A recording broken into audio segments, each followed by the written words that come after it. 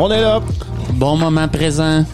Bon, oui, Oui. c'est bon ça. Moi, je pensais à ça, je me dis, je peux pas dire bonsoir ni bon matin, je sais pas à quel moment vous allez m'écouter. Ben c'est ça, ben bon tout. Bon moment présent. Puis c'est Ouais. ça qui est important au laboratoire du thé, c'est de profiter Du moment présent. du moment présent avec nos Un voix. bon 2 heures et demie là, de relaxation. De relaxation. Ouais. On pourrait partir, on pourrait faire des bouts de relaxation. Avec, Oui. Bon, inspirer. Oui, de la méditation expirer. dirigée, là. Oui. Oui. Wow. Ouais. Ça s'en vient. Oui, ça s'en vient au laboratoire d'idées. On Ça travaille va là-dessus. être, ça va être des aides à la détente. Ouais. Tu sais, profiter de la vie, puis Exact. un moment donné, tu sais, c'est... Personne n'a fait ça encore, d'après moi. Personne. Puis tu le sais qu'on révolutionne toujours le podcast, moi pis Ouais. toi. Ouais. Fait que ça fera pas changement dans le fond. Non, Ils seront pas c'est ça. surpris si ça sera pas comme nouveau. Exact. Tu sais. Non, ok. Je donne un peu plus d'accord. Hein. J'ai rien à dire. Mais sinon, bienvenue tout le monde au laboratoire d'idées. Merci tout le monde d'être là encore, comme d'habitude. Vous êtes au rendez-vous. Oui. On est content. Écoute, on est le vendredi le 25 août pour vous autres. C'est peut-être le 26, vous allez l'écouter peut-être. Ou en 2024, je sais pas, tu sais, ça Il y en a-tu dépend. qui sont déjà le 26? Oui. Ouais, c'est ça. Ouais. Mettons, dans le coin, tu me parlais du Luxembourg tantôt, pis ça coin-là. Tu sais, quand même un bon décalage. Ils sont peut-être pas demain matin, mais ils sont dans la nuit. Ils sont cette nuit. Ils sont cette nuit. Mettons ouais. en Europe, présentement, ils sont Ouais. la nuit. Ben, ils sont la nuit. Ok. Mettons, on s'en va plus du côté du Japon. Là, ça doit être pas mal le jour. Ouais. Leurs autres. La journée de demain a commencé. Fait que, Comment peut-on vivre sur une planète? aussi. Non, mais que, tu sais, que le lendemain se croise avec hier. Oh. Oui. Mais ouais, je défierai pas ta pensée. Je vais te laisser. Non, tout ça. C'est oui, David. C'était vraiment bien. C'était songé. J'ai aimé ça. Je le sais. J'ai mal à la tête. Ouais. J'ai mal à la tête. Sinon, ben, comme d'habitude, tout le monde, merci. On remercie tous nos auditeurs de l'Europe, justement, de la France, de la Suisse, de la Belgique, nos amis des États-Unis aussi, nos amis, de l'Afrique, nos amis du Canada. Canadian. Nos Canadian. Et notre premier Friends. ministre, il s'est séparé de ça. Un petit, juste pour le dire, là. Oui. Trudeau Comment tu te sens par rapport à ça, toi? Ouais. Mon médecin m'a dit d'en parler, tu sais, c'est... J'ai vu ça passer, puis je me suis dit... Encore non. Ouais, pas mal. Ouais. Écoute, ça a fait, Non, mais tu sais, ça a fait son il fait un gros remaniement ministériel, débarrasse de la femme. Oh! Non, ça se dit tout dans la même vague. Il repart à zéro, lui, là. L'histoire dit pas qui a quitté qui, tu sais. C'est... Ouais. Oh. Est-ce que Justin Batifol? Batifol-t-il? Ben, je sais pas. Non, on va pas partir de rumeurs. Mais... C'est tentant. J'ai entendu dire que... Non, c'est pas vrai. Non, mais écoute, puis c'est ça, nos brothers du Québec, comme d'habitude, qui sont à l'écoute aussi. Sinon, ta semaine, mettons, pas peur, toi? Oh, ouais. Non, une bonne semaine que je dirais un bon 9, 9.5. Là, ta plateforme de jeu, elle sort quand? Ça s'en vient là, c'est écoute laisse-moi le temps. J'en ai plein la tête là de programmation, de code dans la tête là. Ouais, Steph, je me c'est couche constamment. le soir, il voit des 0, des 1, mon gars, puis je freak là, tu sais, avec la barbe un peu. Non, mais je me lève le lendemain, je suis prêt à repartir puis moi ce que j'aimais, c'était vraiment dans le temps, nous autres, nos premiers ordi, le DOS, le Commodore, le DOS, C2.games ouais, slash C2.slash. Non, C2.games slash ton jeu. Ouais, là, moi, je me rappelle, j'avais Prince of Persia en disquette, tu sais, les grosses disquettes molles. Parce que, justement, en programmation, tu accèdes à, mettons, tu fais en mode MS-DOS sur ton ordi, puis tu rentres, moi, je pratique avec Python, tu rentres python.x, Puis t'es dans le Python, mais c'est ça, à cette heure, il existe des environnements de développement qui fait que Ouais, non, c'est sûr, ça doit t'es être... plus obligé de faire ça ligne par ligne. Non. Non, j'imagine que c'est rendu très simple à comparer les premiers qui ont créé Ouais. des heures et des heures de plaisir. J'ai regardé parce que j'ai trouvé des tutoriels, mais qui datent de 12 ans. C'est Dépassé. Bon, ouais. Je te dirais, je pensais pas qu'on était aussi dépassant en 2000. Ça a vraiment changé, je trouve. Ça fait juste 12 ans, là. Ouais, en 12 en ans, 2011, ça a très mettons, 2012. Mais c'est sûr qu'avec, comme Louis expliquait aussi, avec tous les programmes qui aident au développement des exact, ça des jeux, simplifie la tâche. je pense que ça l'a aidé aussi au développement. Ouais. C'est sûr que le développement aussi des ordinateurs a évolué énormément. Là. C'est ça, puis on est rendu à l'ère des applis. Tu sais, des fameuses applis qu'on a pour tout, pour... Bon, ça devient intéressant, là. C'est pas trop compliqué, puis... Je vais t'en créer une. Je vais penser à ça que je vais te faire. Tu pourrais? Oui. Mettons, elle fait notre podcast, mais c'est pas nous autres. Oui. Elle échantillonne nos voix. Ouais. Là, moi, je tape juste, mettons, la nature. Là, on parle là-dessus. OK. Ouais. Fait que les incohérences de la nature, mettons. Tu pars, tu sais, de quoi tu dis, bon, on va y aller un petit peu plus tough. Exact. Exact. Chat GPT. Fuck you. C'est ça. On va en vendre. Oui, on va en vendre la copie. Exact. Mais sinon, Steph, as-tu quelque chose pour moi? Ah ouais, j'ai pris nous autres, un petit pas long, vu que tu m'as dit que t'avais quand même pas mal de stock ce soir, là. J'ai pas mal. Non, le cyber-humain, je vais te parler, tu sais, là, ça s'en vient. Ils ont inventé une neuroprothèse performante pour décoder la parole et le contrôle des avatars. Là, tu vas me dire, que c'est ça? Bon, merci. Non, c'est pour les gens qui ont des paralysies complètes, même de la tête, du visage et ainsi de suite. OK. Les neuroprothèses de la parole ont le potentiel de rétablir la communication chez les personnes paralysées, mais la vitesse et l'expressivité naturalistes sont insaisissables. Ici, nous utilisons des enregistrements de surface à haute densité du cortex de la parole. Chez un participant, un essai clinique présentant une paralysie sévère des membres et de la voix pour obtenir un décodage en temps réel haute performance sur 3 modalités de sortie complémentaires liées à la parole, texte, audio vocal et avatar facial. Tu es assis dans ta chaise, puis là, tu penses, mettons, salut tout le monde, puis juste à y penser. À y penser. Tu penses à bonjour tout le monde, tu penses à faire un sourire. Fait que là, mettons, tu as un écran à côté. Ça dit ce que tu penses, puis ça fait un sourire. C'est capable d'analyser pour autant les paroles que, mettons, des mouvements, des expressions faciales. Les remettre comme en virtuel, là, avec une... Mais comment ce processus-là, il roule dans le fond, dans le sens que c'est avec une prothèse qui était injectée directement au cerveau? Je sais pas de quelle façon. La neuroprothèse, peut-être qu'il faut qu'il l'implante profondément, mais ça va enregistrer l'activité du cerveau.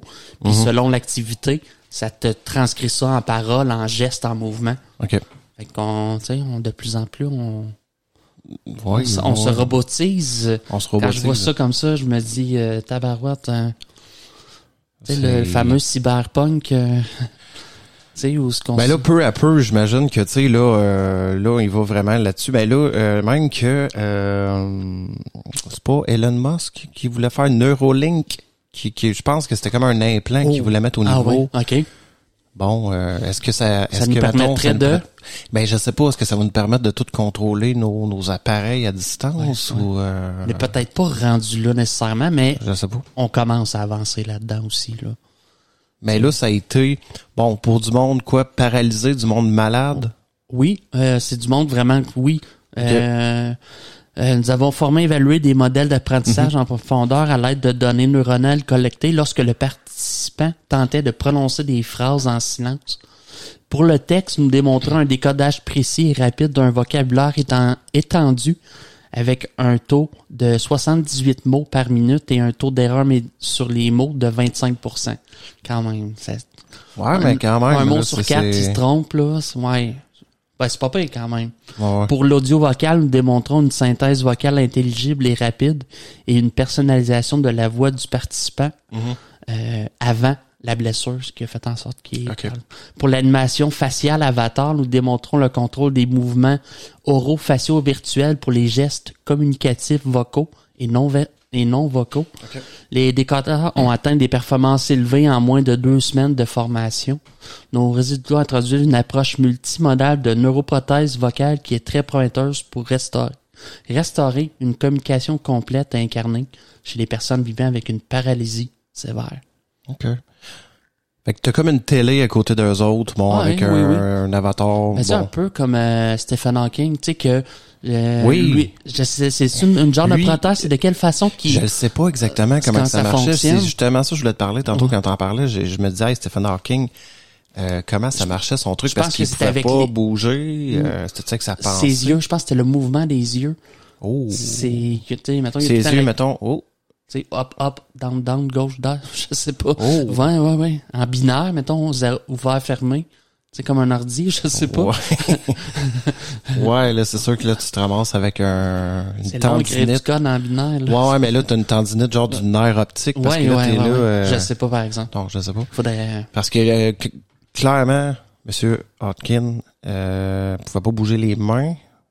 C'est ça, j'essayais de trouver. Ben, il y avait même pas un petit peu pour diriger sa chaise, non? Je pense pas. Bah, peut-être. Peut-être légèrement, là. Puis tu sais, on sentait que c'était poussé, là. Ben, la voix robotique qu'il faisait. Mais tu sais, ça reste que il parlait d'astrophysique, puis ouais. Faut non, le faire, là. C'est ça. Même malgré tout. OK. Fait que, à quand la bite électronique? Ouais, non, c'est différent. Ouais. Moi, c'est ça, j'attends. Ouais, mais tout, ça serait l'avatar bit, mettons. Ouais. Bon. Ouais, une bite avatar. C'est ça, là, ils vont dire eux autres tout le temps. Ça va être tout le temps. Ça finit.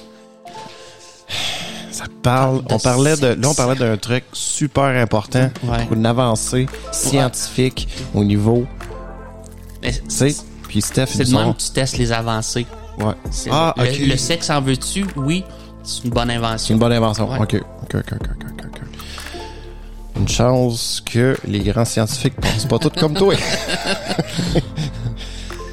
On essaie-tu de revenir après ça? On vient après ça. OK.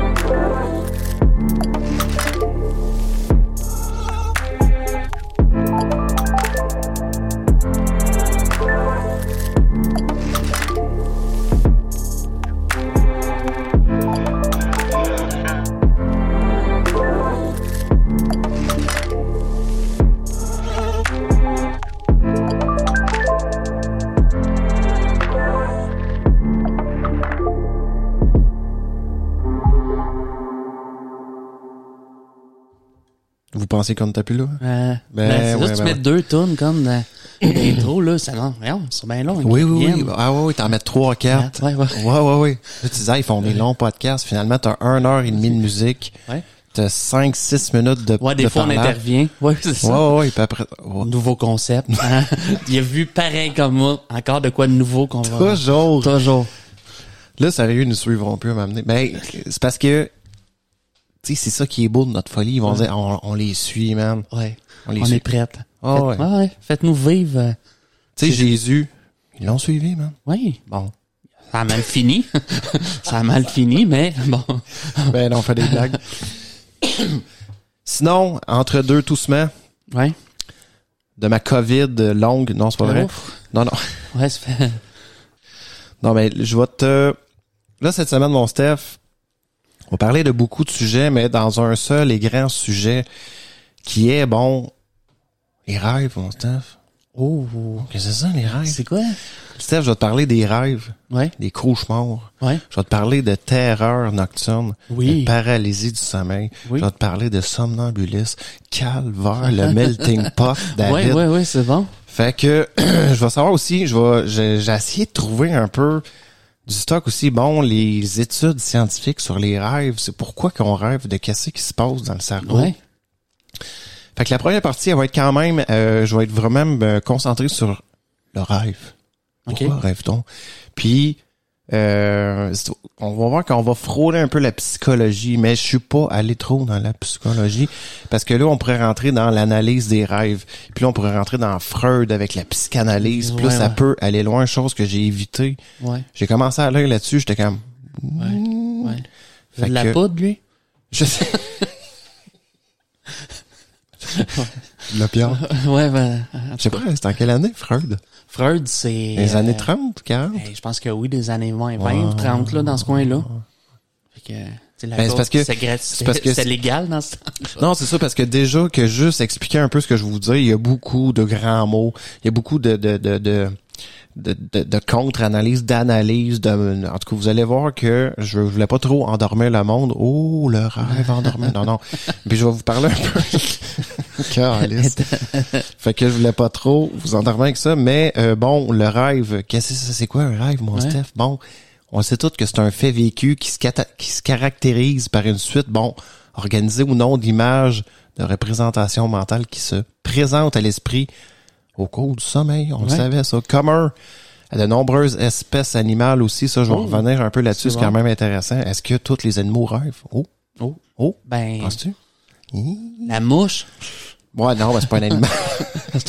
C'est le règne animal quand même. C'est vrai. Mais au niveau des insectes, mettons, dans le on monte un petit peu. Le chat, mettons, on part. Le manou. Le manou doit rêver. Le manou rêve.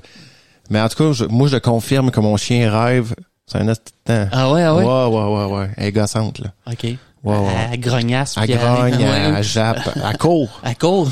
Ses pattes se font aller. Ouais. C'est beau. C'est beau. Je vais envoyer ça sur le site. On va avoir des millions de vues. Oui. Fait que, bon, puis il est également perceptible par ses manifestations physiques externes. Puis chez l'être humain, le rêve se distingue de certaines hallucinations, Steph, comme l'état de rêve ou l'onirisme. L'onirisme qui est, bon, une espèce d'état d'hallucination ou de, tu sais, je sais pas si tu comprends. Éveillé? Ouais. Ben, éveillé, c'est ça, mais en même temps. Ça veut dire le fait d'être perdu dans tes pensées un peu? Exactement, l'onirisme, c'est un peu ça. Okay. C'est comme lié un peu aux hallucinations, mais bon. Tu sais, des fois, on est comme, mettons, t'es dans la lune, ça t'arrive? Ah oui, là, des fois, moi, je quitte mon corps, là. Puis là, je suis comme c'est ça, un peu de l'onirisme, là. C'est comme, là, t'arrives à voir quasiment une histoire. Puis t'es en mode éveillé. Oui. Puis bon, et de la rêverie qui, eux, sont vécus à l'état éveillé comme, vécu avec émotion et sensation par le psychisme, bien sûr. Le rêve est aussi une disposition de l'esprit qui procure à l'individu éveillé des souvenirs nommés eux aussi, rêve, on s'en doutait. Ainsi, lorsque l'on parle de rêve, il s'agit souvent du souvenir du rêve dont il est question. Dès lors, il s'agit de distinguer le rêve du rêve vécu subjectivement aussi, de son souvenir et du récit qui en fait au réveil. Le récit du rêve qui lui-même peut être transcrit ou non sous forme de texte écrit. Puis on va voir aussi, je vais vous parler un peu dans l'histoire, comment qu'on voyait les rêves. Des rêves en soi aux traces écrites. Il y aurait 5 étapes à pas confondre entre elles. Puis l'ensemble des savoirs sur le rêve est appelé aussi onirologie, donc un peu lié à l'onirisme. Okay. Terme repris aussi par les neurobiologistes, dont Michel Jouvet de la science des rêves, mémoire d'un onirologue, l'étude scientifique du sommeil et de ses perturbations étant l'hypnologie. Savais-tu ça? OK. Non. Ouais, puis même aussi par rapport, il y a les somnologues que je connaissais pas, qui est dans la médecine aussi, qui je pense c'est pour les troubles du sommeil. Je pense que oui, un somnologue. J'étais quand même OK, c'est bon. Il convient aussi de distinguer le rêve fait neurobiologique des différents sens, représentations ou significations du rêve selon les cultures, les civilisations au cours des siècles ou encore la pratique interprétative. On va trop loin, selon toi, David? Des modernes que des récits de rêve. Mais moi, je suis pas rentré. Je me tentais pas d'aller là. Okay. Oui, parce je comprends. Je suis pas rentré dans... J'aurais pu rentrer, tu sais, des fois, là, tu vois des sites, là. Interprétation des rêves. Là, t'es comme, l'ange Michael descendra. Je comprends. Puis là, tu rentres un peu dans C'est trop. pas l'astrologie, mais l'ésotérisme. Puis là, si tu rêves une montagne, c'est parce que demain, tu vas faire 5 piastres. Ouais. Ça me tentait pas trop de rentrer là-dedans parce que je trouve que ça tombe trop dans le hypothétique, dans tout ce qui est, interprétation douteuse, à mon avis. Ouais. Donc, on va un peu dans l'Antiquité grecque. Okay. C'est important, les rêves. Puis avec la raison grecque, qu'on connaît, les philosophes et les médecins grecs s'intéressent aux rêves et à leur signification autre que sacrée ou divine. C'est sûr qu'à cette époque-là, ils le voyaient un peu de même, mais tu vois, eux autres, leur signification était différente comparée. Tantôt, je vais parler du Moyen-Âge, les rêves, là, tu vas voir que c'était... J'aurais pas aimé ça rêver au Moyen-Âge, tu vas voir qu'il y avait même des interdits que je vais te parler. C'est quand même pété, là. Pour Démocrite, le rêve, c'est une image émanant d'objets ou de personnes éloignées et déformées par cette transmission à distance. Puis selon Platon, Socrate aussi, ils définissent le rêve comme un lieu où les désirs honteux, réprimés le jour, se réalisent. C'est pas mal ça. Non. Mais Aristote, lui, traite les rêves dans son petit traité d'histoire naturelle. Il les considère comme un phénomène somatique, lié au vécu de la journée. Le rêve provient d'une fausse perception du corps durant le sommeil, analogue au reflet d'une image dans une eau agitée. Tu vois, je trouve qu'Aristote, il comprenait que ça avait raison avec, lié au phénomène somatique, plus que tu vas voir que le Moyen-Âge, là, sont complètement déconnectés. Le Moyen-Âge, c'est pas un bon temps. Pour rêver. Dans l'humanité. Après ça, tu vas voir les années-lumière. Mais le médecin grec Hippocrate, lui, développe une théorie médicale du rêve dans le traité du régime, livre 4. Ce texte a fait l'objet de publications à part sous des titres tels que Traité d'hygiène d'Hippocrate ou l'art de prévoir des maladies du corps humain par l'état de sommeil. Hippocrate distingue 2 catégories de rêves. Les rêves divins qui laissent aux interprètes qui possèdent l'art exact de traiter ces choses, quand même bien. Puis les rêves d'origine corporelle qui relèvent du médecin. Le modèle médical hippocratique fait du corps la demeure domicile fixe de l'âme. À l'état de veille, l'âme est au service du corps partagé entre différentes tâches tournées vers le monde extérieur, mais dans le sommeil, l'âme reste active. Lui, c'est ce qu'il disait. Régnant sans partage, replié sur le seul fonctionnement interne du corps, ce qui est quand même, théoriquement, c'est quand même bien, là. Tu sais, on remonte avant Jésus-Christ. Exactement. T'as fort, les Grecs. T'as fort. Mais j'aimerais qu'on puisse d'être tout le temps en mode rêve. Est-ce que tout est tellement possible dans ce... C'est surtout dans certains types de rêves que je vais te parler. Tantôt, il y a des types de rêves, là, puis il y en a qui ça va être le fun de parler. Là, Dès lors, le rêve et le contenu du rêve peuvent refléter l'état du corps, indiquer ou annoncer l'état de santé ou de maladie. Les matériaux du rêve doivent être agréables, ordonnés, clairs et limpides plutôt que pénibles, désordonnés, disproportionnés ou confus, selon toujours Hippocrate. Hippocrate, lui, interprète ainsi la vision rêvée de phénomènes célestes, de phénomènes terrestres et de mise en scène de personnes. Par exemple, le rêve d'une lune en juste position céleste dans un ciel clair et est signe, de santé, alors qu'une vision d'une lune dans le brouillard ou disproportionnée annonce une maladie. Mais est-ce que les rêves étaient moins évolués parce que les gens étaient pas moins évolués? C'est sûr que tu devais pas rêver un iPhone, là. Non, tu rêvais selon tes croyances. J'imagine. Ça, c'est pas fou, par exemple. Est-ce que tu pouvais rêver d'un futur technologique quand que c'est même pas dans la pensée de ta société? Je sais pas. Je sais pas. T'avais peur des dieux. T'avais peur de la colère des dieux. Fait que tu rêvais qu'un... Probable. Qu'un dieu t'apparaissait sous forme animale puis il te disait manger personne. Exactement. Manger personne.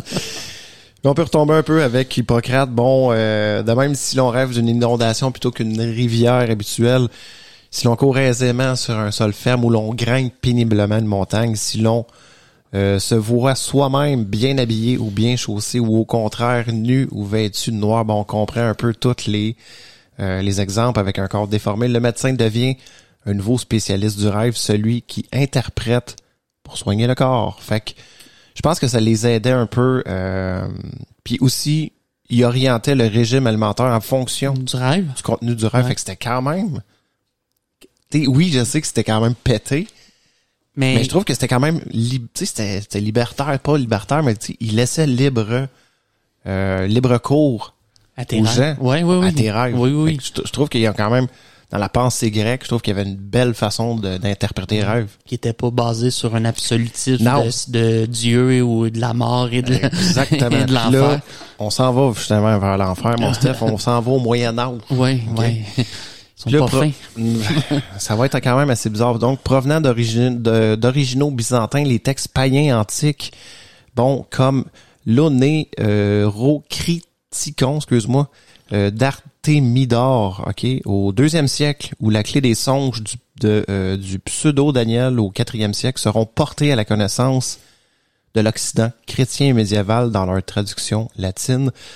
Le traité le plus achevé sur les rêves est celui de Macrobe, commentaire aux songes de Scipion, où il distingue 5 types de rêves groupes en rêves prémonitoires ou les rêves non prémonitoires.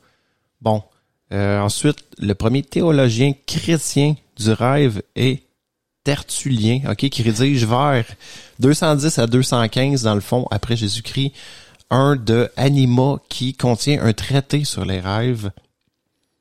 Saint Augustin, lui, se pose la question de savoir si l'homme est responsable de ses rêves sexuels, mon Steph. Quant à Grégoire, le grand pape, en 590, il distingue 3 grands types de rêves. Ceux dus à la nourriture à la fin. OK. T'as trop mangé, genre? Probable. Ceux envoyés par les démons et ceux d'origine divine. Tu vois, là, ça sent le Moyen-Âge. C'est la première vue d'ensemble d'un ornirologie, chrétienne, où l'on retrouve une pratique christianisée d'incubation. On dort près du tombeau d'un saint, mais le songe lui-même peut aussi faire retrouver la tombe d'un martyr. Fait qu'au 12e siècle, le moine Alcher de Clairvaux, lui, dans son ouvrage Liber de Spiritu et Anima, présente une typologie des rêves assez proche de Macrobe aussi. Les rêves que Dieu envoie à ses émissaires, il y a les rêves prophétiques, les rêves nécessitant une interprétation, les rêves communs. Après ça, les phantasmas, c'est des apparitions fantomatiques pendant les premières phases du sommeil dont se fait partie, bien sûr, le cauchemar, Steph. Ensuite, d'après Jacques Le Goff, on voit apparaître à la fin de l'Antiquité tardive une démocratisation du rêve où la connaissance du rêve tend à diffuser dans le corps social en instituant une hiérarchie traditionnelle des rêveurs, aux dépens des spécialistes des rêves, Avec l'instauration du christianisme, si chacun devient capable d'interpréter ses rêves, les vrais rêves prémonitoires envoyés par Dieu sont réservés à une élite telle que les rois, les saints ou encore les moines, mon Steph. OK. Pas n'importe qui. Là. Mais mettons comme Jeanne d'Arc, elle a pas eu... Oui, justement. Exact. C'était un no-name, pas connu. Exact. Ouais. Et c'est pour ça justement que je pense qu'il était comme un peu contre elle. Elle a été brûlée, tu vas me dire aussi. Oui, effectivement. Ouais. Puis, le rêve contact divin aussi permet au pouvoir royal de s'affirmer. En contrepartie, l'Église tend à interdire l'onéromancie. L'onéromancie, je pense, c'est l'espèce de lire à travers l'interprétation des rêves, exactement. Ouais. Exact. Puis, limiter l'incubation comme pratique païenne. Elle s'efforce de détourner les chrétiens de l'interprétation des rêves, Le Goff décrit un processus contradictoire où le rêve est d'abord surveillé, bloqué, diabolisé, car les chrétiens ordinaires, celui qui n'est pas roi ni saint, ne peut avoir accès direct à Dieu par ses rêves, mais uniquement par l'intermédiaire de l'Église. T'imagines-tu? Quand l'Église se met, même jusque dans tes rêves, à te dire non. Ne rêve pas à ça. T'as rêvé à un saint ou t'as rêvé à un ange? Non. Tu sais, c'est ça. Non, c'est complètement... Tu sais, mettons, t'es un kidam mendiant ou n'importe qui. Non. Tu peux pas avoir... on devait rester quand même silencieux si t'étais pas sur nos rêves, tu sais. je me suis dit, je vais lui dire, j'ai rêvé que... Tu sais, je rêve à des démons, là, oublie ça. Ben non, ben, ils te brûlaient pas. Non, mais je veux dire que c'était de pas temps. bon. Non, exactement. C'était pas bon. Donc, en réaction à cette méfiance ou peur des rêves, il se crée un contre-système culturel basé sur les rêves. Les courants hérétiques sont fascinés, bien sûr, par les rêves. De même, le milieu monastique devient un milieu de producteurs de rêves où les rêves sont copiés, lus, médités et commentés. Tu sais, c'était tout le temps, souvent, mettons les grands, je sais pas, les grands seigneurs ou les grands prêtres, peut-être. J'ai eu une vision en rêve. Tu sais comment c'était. Puis c'était tellement fort, cette image-là, il pouvait dire n'importe quoi. Okay. Ça pouvait être inventé totalement, mais... Oui, puis là, il écrivait ça. Bon, c'était dans des écrits. Là, on retrouve ça dans des écrits aussi. Ouais. Cette production est surveillée, filtrée, diffusée en partie en haut dehors, dans le fond. Avec la révolution urbaine, la réforme grégorienne, la création des ordres mendiants, les rêves monastiques entrent en libre circulation. C'est la première vague de libération des rêves où de plus en plus on désigne le corps comme origine naturelle des rêves du commun des mortels, les rois et les saints pouvant avoir des rêves divins et les possédés ou hérétiques des rêves diaboliques. Fait que tu sais... La terreur nocturne, t'étais un possédé, j'imagine? Sûr. Sûr? Sûr. Là, on s'en va, les années-lumière, la Renaissance, puis l'âge classique un peu. Nous de la lumière, David. Ça va déjà être mieux. Jérôme Cardan, en 1501, fait du rêve un guide véritable. En fait, pas en 1501, dans les années 1550 environ. Fait du rêve un guide véritable, avertissement ou sollicitation. Le rêve peut être prophétique ou jouer un rôle de garde-fou. Comme lui, Casper Percy, en tout cas peu importe, auteur de Somnis et d'autres, comme Richard et sa théorie des songes, Franz Split-Gerber, se situe dans une continuation des conceptions médiévales, le sens ou le pouvoir du rêve. Fait que déjà, ça commençait déjà à être mieux. Selon Goff aussi, au 17e siècle, le 17e siècle connaît des épidémies de rêve, mon Steph. OK. Où le rêve devient une des voies principales par où l'individu s'affirme. Hein? Le rêve est un phénomène collectif d'abord lié au voyage dans l'au-delà, puis au jugement individuel après la mort. Il devient aussi univers singulier de l'individu rêveur. Là, je sais que c'est pété, vous allez dire, qu'est-ce que c'est ça? Mais c'était un peu leur interprétation qu'il y avait. À partir encore du 17e siècle, des philosophes rationalistes estiment que c'est le corps lui-même qui est le seul responsable des rêves, ce qui est bon, s'inspirant ainsi d'un courant antique représentant par Aristote. Tu vois, il commençait à reprendre les idées d'Aristote. Même que Descartes, Monsieur Descartes souligne l'association mécanique des idées entre l'âme et le corps. Bon, on croyait quand même à l'âme aussi. Il y a Spinoza, lui aussi, qui a pas besoin... on n'a pas besoin d'un esprit pour savoir ce que peut le corps. Ensuite, pour Locke, lui, entre 1600 puis 1700, rien ne peut être pensé ou rêvé sans avoir fait l'objet d'une expérience sensible. Et je cite John Locke, « Les songes d'un homme endormi ne sont composés, à mon avis, que des idées que cet homme a eues en veillant, quoique, pour la plupart, jointes bizarrement ensemble. » Ouais, je trouve que ça a du sens. Ça a du sens comme c'est quand même un essai philosophique qui concerne l'entendement humain. Ouais. Bon, pour Leibniz, le songe lui montre l'activité constante de la pensée et des sensations en défendant l'idée d'une continuité entre l'état de veille et l'état de sommeil. Même en dormant, on a quelques perceptions de ce qui se passe au dehors, quoique ce sentiment ne soit pas toujours assez fort pour causer le réveil. Tu vois, je comprends. C'est bien. Mm-hmm. C'est bien, moi je trouve qu'ils s'en vont de plus en plus. Puis bien sûr, les neuropsychologistes et les psychologues du 19e siècle vont s'engager dans cette voie matérialiste. Ensuite, un peu, la période un petit peu plus moderne, 1800, 1900, Karl Albert Schnerer, distingue deux types de symboles dans la vie des rêves, ceux sexuels évoquant soit le pénis ou le vagin, mon Steph. Ouais. Et ceux somatiques.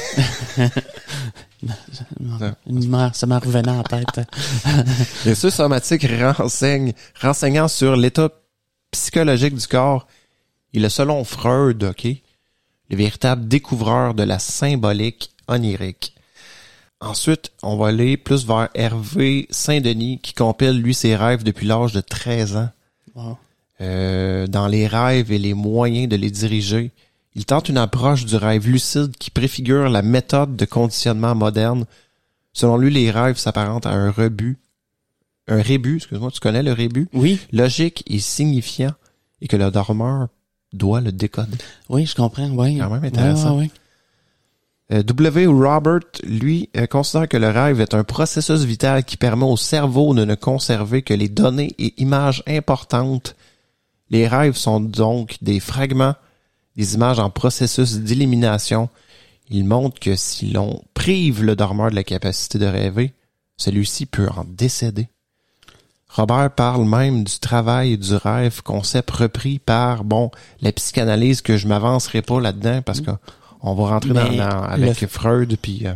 Mais, tu sais, la personne, ceux qui disent, moi, je rêve pas, tu sais, que ils rêvent quand même, c'est juste qu'ils s'en rêvent, c'est ça. Exactement. Ils n'ont pas de souvenirs, peut-être, mais...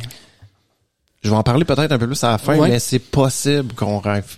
C'est possible qu'il y ait des gens qui rêvent pas pendant les nuits, OK? Mais de dire qu'on rêve jamais... Ouais, de toute sa vie. C'est impossible. OK. C'est impossible. Ben, c'est ce qu'on pense dans le sommeil paradoxal. T'as toujours une phase, là. Je vous dirais un peu les phases, là. T'as comme 4 phases de sommeil, là.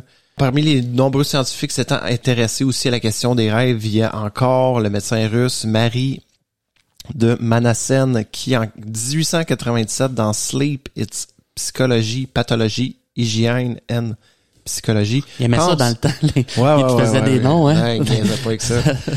Elle pense que le rêve permet de se connecter à un imaginaire collectif. Collectif? Quand même pété. Okay. Ouais. Ensuite, on va aller voir monsieur Alfred Maury. Lui, dans Le sommeil et les rêves, il réalise une série d'études expérimentales exposant le dormeur à des stimuli externes pour observer si ceux-ci influencent le contenu onirique, bien sûr. Il est le principal représentant d'une théorie organique du rêve. Jusqu'alors, le rêve n'avait pas de structure temporelle au sein du sommeil. Donc, en réveillant des sujets à intervalles réguliers, il remarque que les souvenirs des rêves étaient rares, donc infirmant l'idée qu'ils survenaient de façon permanente pendant le sommeil. Il fit l'hypothèse que le rêve était un phénomène épisodique ou aléatoire survenant à des moments particuliers pendant l'endormissement sous l'influence de stimuli externes ou internes avant le sommeil. On va voir que les rêves, là, moi, ce que j'ai entendu aussi, que je n'avais parlé un peu dans la dernière émission quand je parlais de paralysie du sommeil, les rêves peuvent être un peu à n'importe quel moment. Stade oui, sauf que principalement sont dans le sommeil paradoxal qui est pas le sommeil profond, mais qui est comme entre l'éveil et le sommeil. OK. On est tout le temps, c'est ça, je vais vous expliquer un peu tantôt. Mais est-ce que des fois tu te rends compte que tu rêves puis t'essaies de prolonger ton rêve, tu dis faut tu te rends compte là, ça me tente pas de sortir de ce rêve là, tu sais. On va en parler tantôt de ce type de rêve là, c'est vraiment hot. Parmi la suite, plusieurs groupes de chercheurs ont tenté de refaire les expériences de monsieur Alfred Maury en vain. L'intégration des stimulants externes dans le rêve était au mieux partielle, souvent nulle. Donc, dans aucun cas, le stimuli ne devint le sujet central d'un rêve. Donc, cette difficulté de détourner l'attention du rêveur de sa création interne a été nommée par Alan Rechtschaffen le processus monomaniaque. Bon.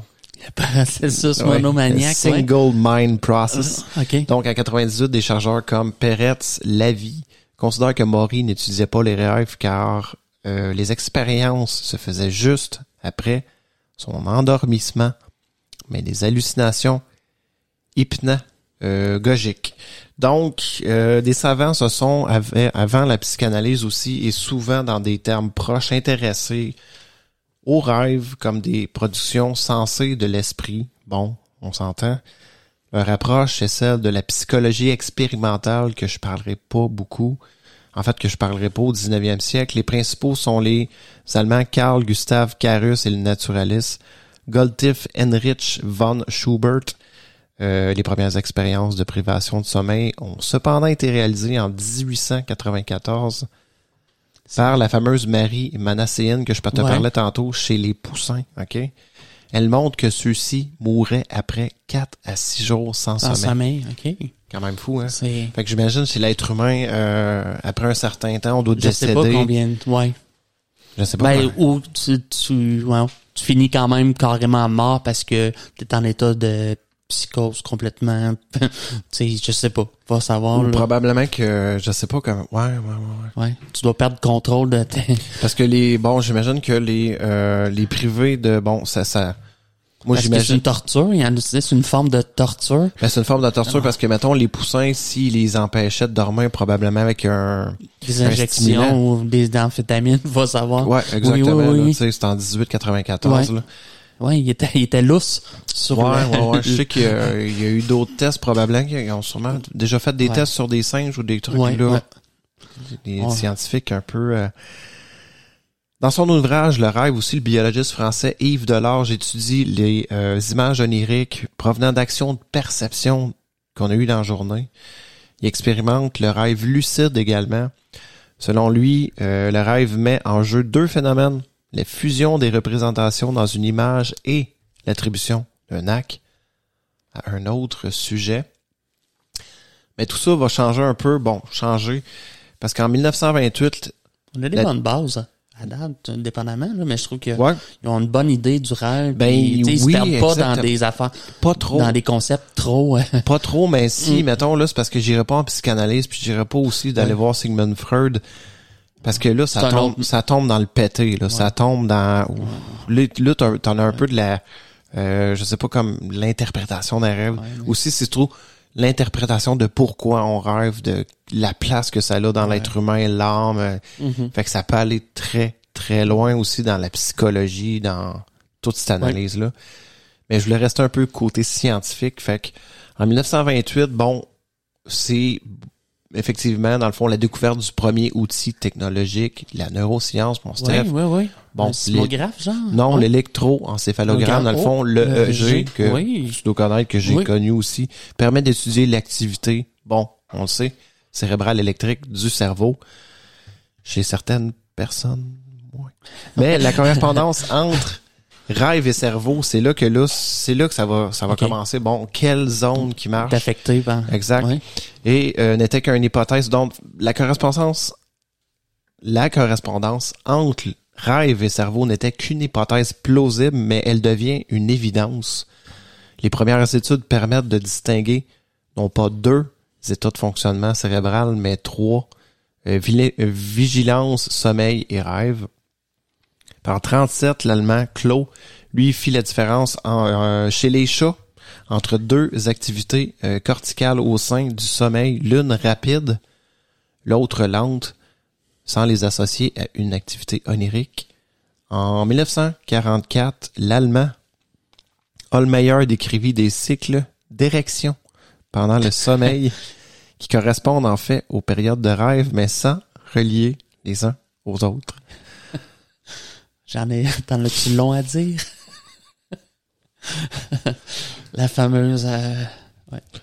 Moi, j'aime les liens. Oui. Quand même, tu sais. Quand même. C'est pour ceux qui ont l'organe mâle. Moi, je pensais qu'ils n'avaient pas envie de pisser. Ouais. Non.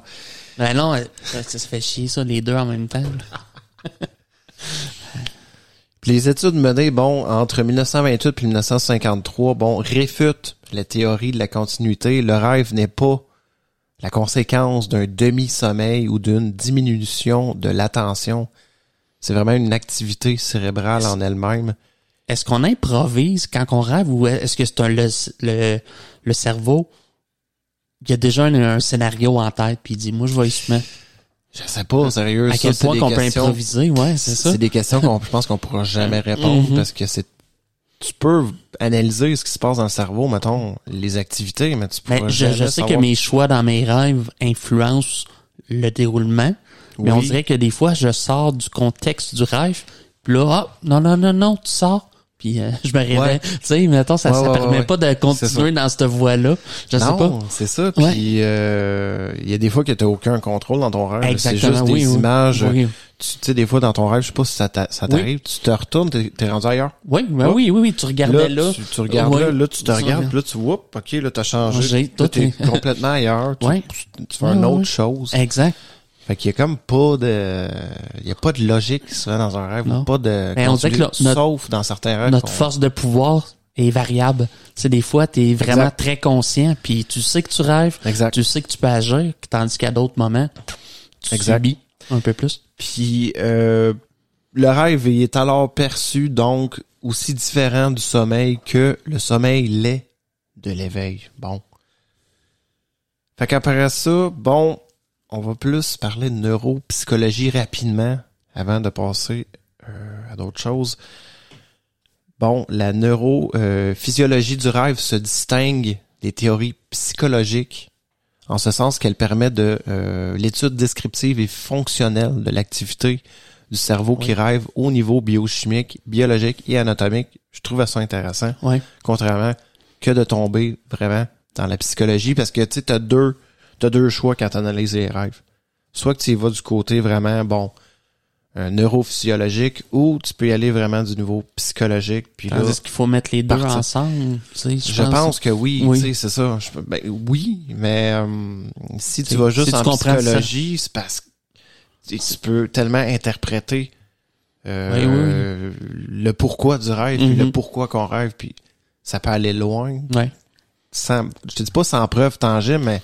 Non, mais quand tu peux, mettons, relier activité cérébrale et psychologie ou type de rêve ou, tu sais... Exact. Est-ce que les terreurs nocturnes ont une cause neurologique? Oui, tu vas voir. Qui est pas due à la personne elle-même. Oui, parce que il y a des traitements pour... je vais parler beaucoup de troubles de sommeil, donc je vais t'en reparler. OK.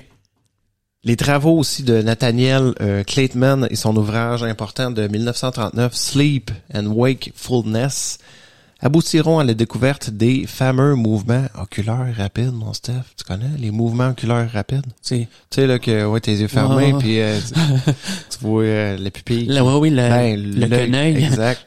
Le quenouille. Le quenouille qui grouille en dessous de la peau. Fait que lui, il découvre ça, là, on va les appeler les morts. En fait, c'est les mouvements oculaires rapides, MOR. OK. Leur élève, William C. Demon, également psychiatre et psychanalyste, entreprendra l'étude expérimentale de la fonction du rêve, notamment chez le minou. Oh! Ah oui. Minou qui dort quand même, je pense, 16 heures par jour. Non, en tout cas, le mien est plus à 20. À 20, oui. Ça, c'est quand il est en forme. Oui. Grosse nuit de 22-23 heures. Une petite demi-heure quand t'arrives de travailler, qui viennent voir.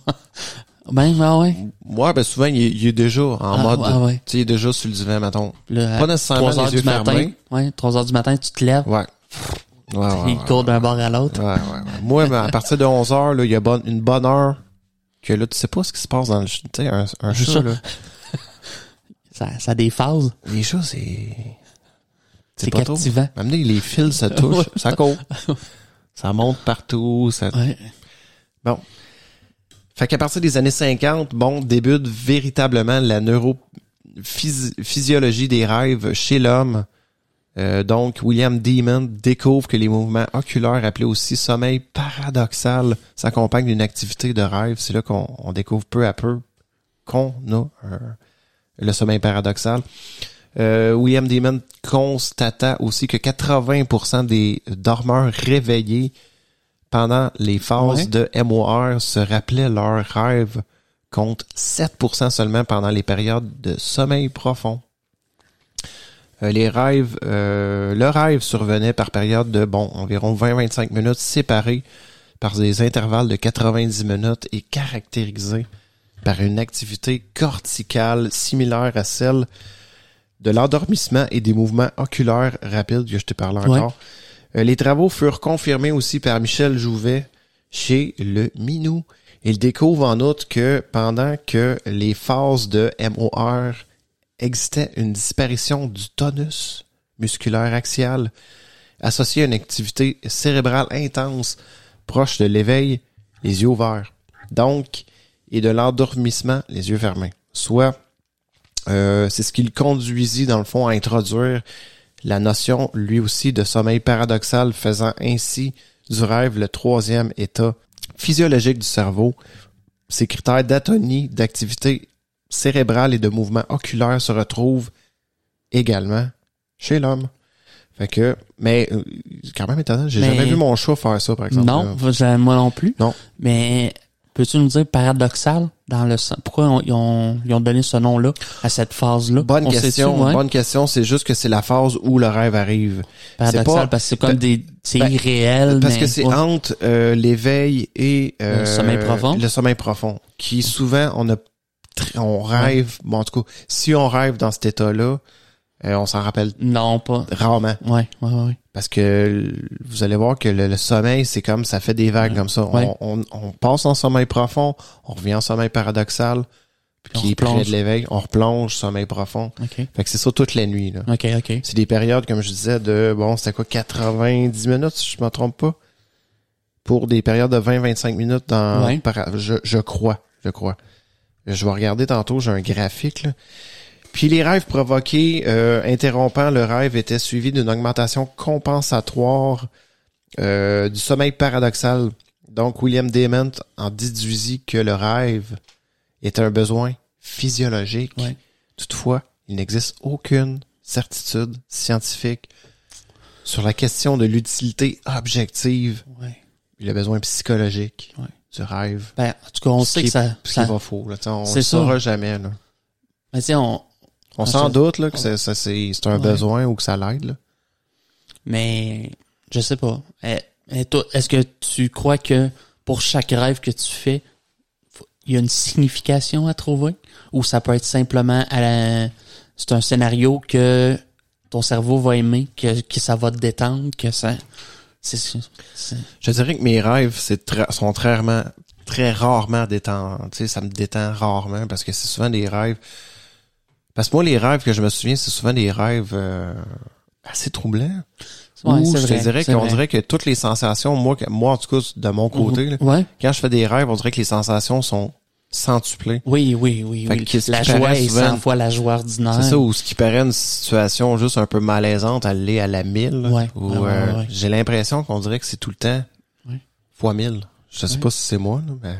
Est-ce que tu rêves des fois puis t'es tellement dans un état de bonheur absolu que... Oui. Ouais. Tu sais, que tu pleures presque en te réveillant, que ça soit pas vrai. Oui. Ou des états d'amour absolu, ou de terreur absolue. Peu importe, c'est absolu. Oui, c'est vrai. Exactement. Ou de confusion absolue, parce que des fois, c'est... Il y a des rêves là que c'est pas le fun. Fait qu'on va revenir un peu à Michel Jouvet, qui est neurobiologiste français, puis d'autres chercheurs ont montré que chez les rats et les souris, certaines fonctions que l'on croyait héréditaires ne le sont pas. Si l'on met le souriceau dans une nouvelle famille, il se comportera comme celle-ci. Monsieur Jouvet en déduit que ces adaptations doivent se faire pendant le sommeil paradoxal et que celui-ci sert donc à la programmation de l'individu, c'est-à-dire la différenciation des individus. Quand même intéressant. En outre, le moi conscient, là, suivez-moi. Là. En outre, le moi conscient n'est actif que pendant l'éveil. Ce moi ne contrôle plus le cerveau pendant le sommeil. Non, okay? Donc, celui qui regarde les images des rêves n'est pas le moi conscient, mais d'après lui, c'est ton soi ou ton inconscient qui te rêve en dehors de ta volonté. OK. Wow, j'aime ça. C'est pété. Oui. Pour ce neurobiologiste, le rêve n'est ni du sommeil, ni de la veille, mais un troisième état du cerveau, aussi différent du sommeil que celui hors de l'éveil. C'est quand même intéressant, par exemple, qu'ils disent que c'est comme un troisième état du cerveau qui est complètement mystérieux. Mais comme on a dit tantôt, il y a des phases il y a des rêves que je peux dire que j'ai l'impression que je suis complètement en contrôle de moi-même. Oui. Ou d'autres où ce que mon cerveau lit un scénario puis ça se passe puis tu sais je me questionne pas, Non, puis tu vas voir que on va parler tantôt des types de rêves là, puis si tu fais souvent ces rêves-là, tu vas être un peu plus dans ce type de rêve-là. OK. Ensuite, en 62, le psychologue cognitif David Fawkes se rend compte que tout le monde ne comprend pas la même chose. Si on demande au réveil, avez-vous rêvé? Il y a par exemple des gens qui, s'ils ont rêvé en fait d'un fait quotidien, ne considèrent pas cela comme un rêve et répondront donc par la négative à la question. Donc la question doit être reformulée de manière plus neutre. Quelque chose vous a-t-il traversé l'esprit avant votre réveil? En analysant ainsi les récits obtenus dans les laboratoires de sommeil, il devient alors évident que les rêves des stades de sommeil autres que le sommeil paradoxal étaient plus fragmentés, plus proches d'une simple pensée, dans le fond. OK. Donc, j'ai pensé à mon examen de maths, mettons, tandis que un espèce de résumé. C'est ça, que le même thème pendant le sommeil paradoxal est plus développé avec une intrigue ou des détails. Puis moi, c'est ce que je trouve aussi. Là, c'est sûr que moi, c'est ce que, mettons, si moi, je pense rêver dans mon sommeil paradoxal. Ouais. Parce que, tu sais, dans l'endormissement, là, on est tout le temps comme entre les deux, hein. T'es comme déjà en mode rêve, mais pas tout à fait. Tu sais, t'es comme dans un état du moment que tu te couches. Exact. Moi, je suis plus dans un état comme onirique, comme en hallucination. C'est vrai. Je suis couché, puis je suis pas endormi, mais ça se fait aller. Puis là, je sais pas, c'est peut-être tous les trucs que t'as pensé ou si t'as du stress, tu penses à ton lendemain. Ouais, absolument. Après ça, là, tu tombes dans quelque chose que tu contrôles plus, là, puis sauf les rêves comme tu disais tantôt. Donc, par la reformulation, Fawkes peut montrer que la fréquence des récits de rêve des sujets réveillés pendant un sommeil lent, profond, peut atteindre plus de 70%. Tous les stades du sommeil sont donc propices à la production de rêves, ce qui est vrai. Toutefois, la faculté de mémorisation est supérieure lorsque le sujet est réveillé en période de sommeil paradoxal. Okay. T'as comme une espèce de niveau d'éveil en étant en sommeil. Exact, parce que le sommeil paradoxal, il est comme pas loin de l'éveil, dans la chaîne. T'es pas dans le sommeil profond. Là. Non. Sommeil profond, t'es KO dans le cadre. T'es KO, là, c'est ça, tu mangeras un coup de poing, puis... Hein? Puis ce qui permet d'ailleurs d'obtenir des récits des rêves auprès de presque toutes les personnes, soit 80%, y compris celles qui prétendent ne jamais rêver, comme on disait. Et ces rêves sont les plus vifs et les plus riches en images. En revanche, la remémoration est très difficile après un réveil en sommeil lent, qui je pense le sommeil profond qu'il appelle. Là. Dans tous les cas, le rêve qui survient le plus aisément à la conscience est celui qui précède immédiatement le réveil. Ouais, c'est vrai. Moi, je me rappelle, souvent, je rêve le matin. Tu sais, je me rappelle beaucoup des rêves après, 4-5 heures du matin. Ouais. Puis on dirait que le matin, je me réveille. Là, je suis capable de me réveiller, de me rendormir et puis de continuer mon rêve. Ça t'arrive ça? Oui, mais moins, je te sais, c'est par période. J'ai des périodes comme ça. C'est rare, mais des fois, je me réveille, mais je rouvre les yeux. Ou j'ai juste à peine le temps de regarder l'heure, je me rendors, puis là, je retombe un peu dans le même rêve. Oui, ça m'est déjà arrivé par le passé, mais moins maintenant. Moins maintenant. Puis des fois, je fais ça. Je me réveille, je suis comme non, parce que je veux rester dans le rêve. Oui. Je me rendors, puis non. Non, il veut pas, non. Tu retombes ailleurs. Tu te rappelles plus de rien, ou peu importe. On va parler un peu de Peretz-Lavie. Peretz-Lavie? Ouais, c'est son nom. OK. Peretz-Lavie. Donc, Peretz-Lavie, dans son laboratoire de sommeil à Haïfa, en Israël, il a étudié, la quantité de rêves de 3 groupes. Un groupe de survivants de la Shoah, bien adaptés à la vie après leur libération. Un groupe de survivants ayant toujours des problèmes de cauchemars et un groupe d'Israéliens nés en Israël. Les dormeurs étaient toujours réveillés lorsque les enregistrements électriques montraient une période de sommeil paradoxal.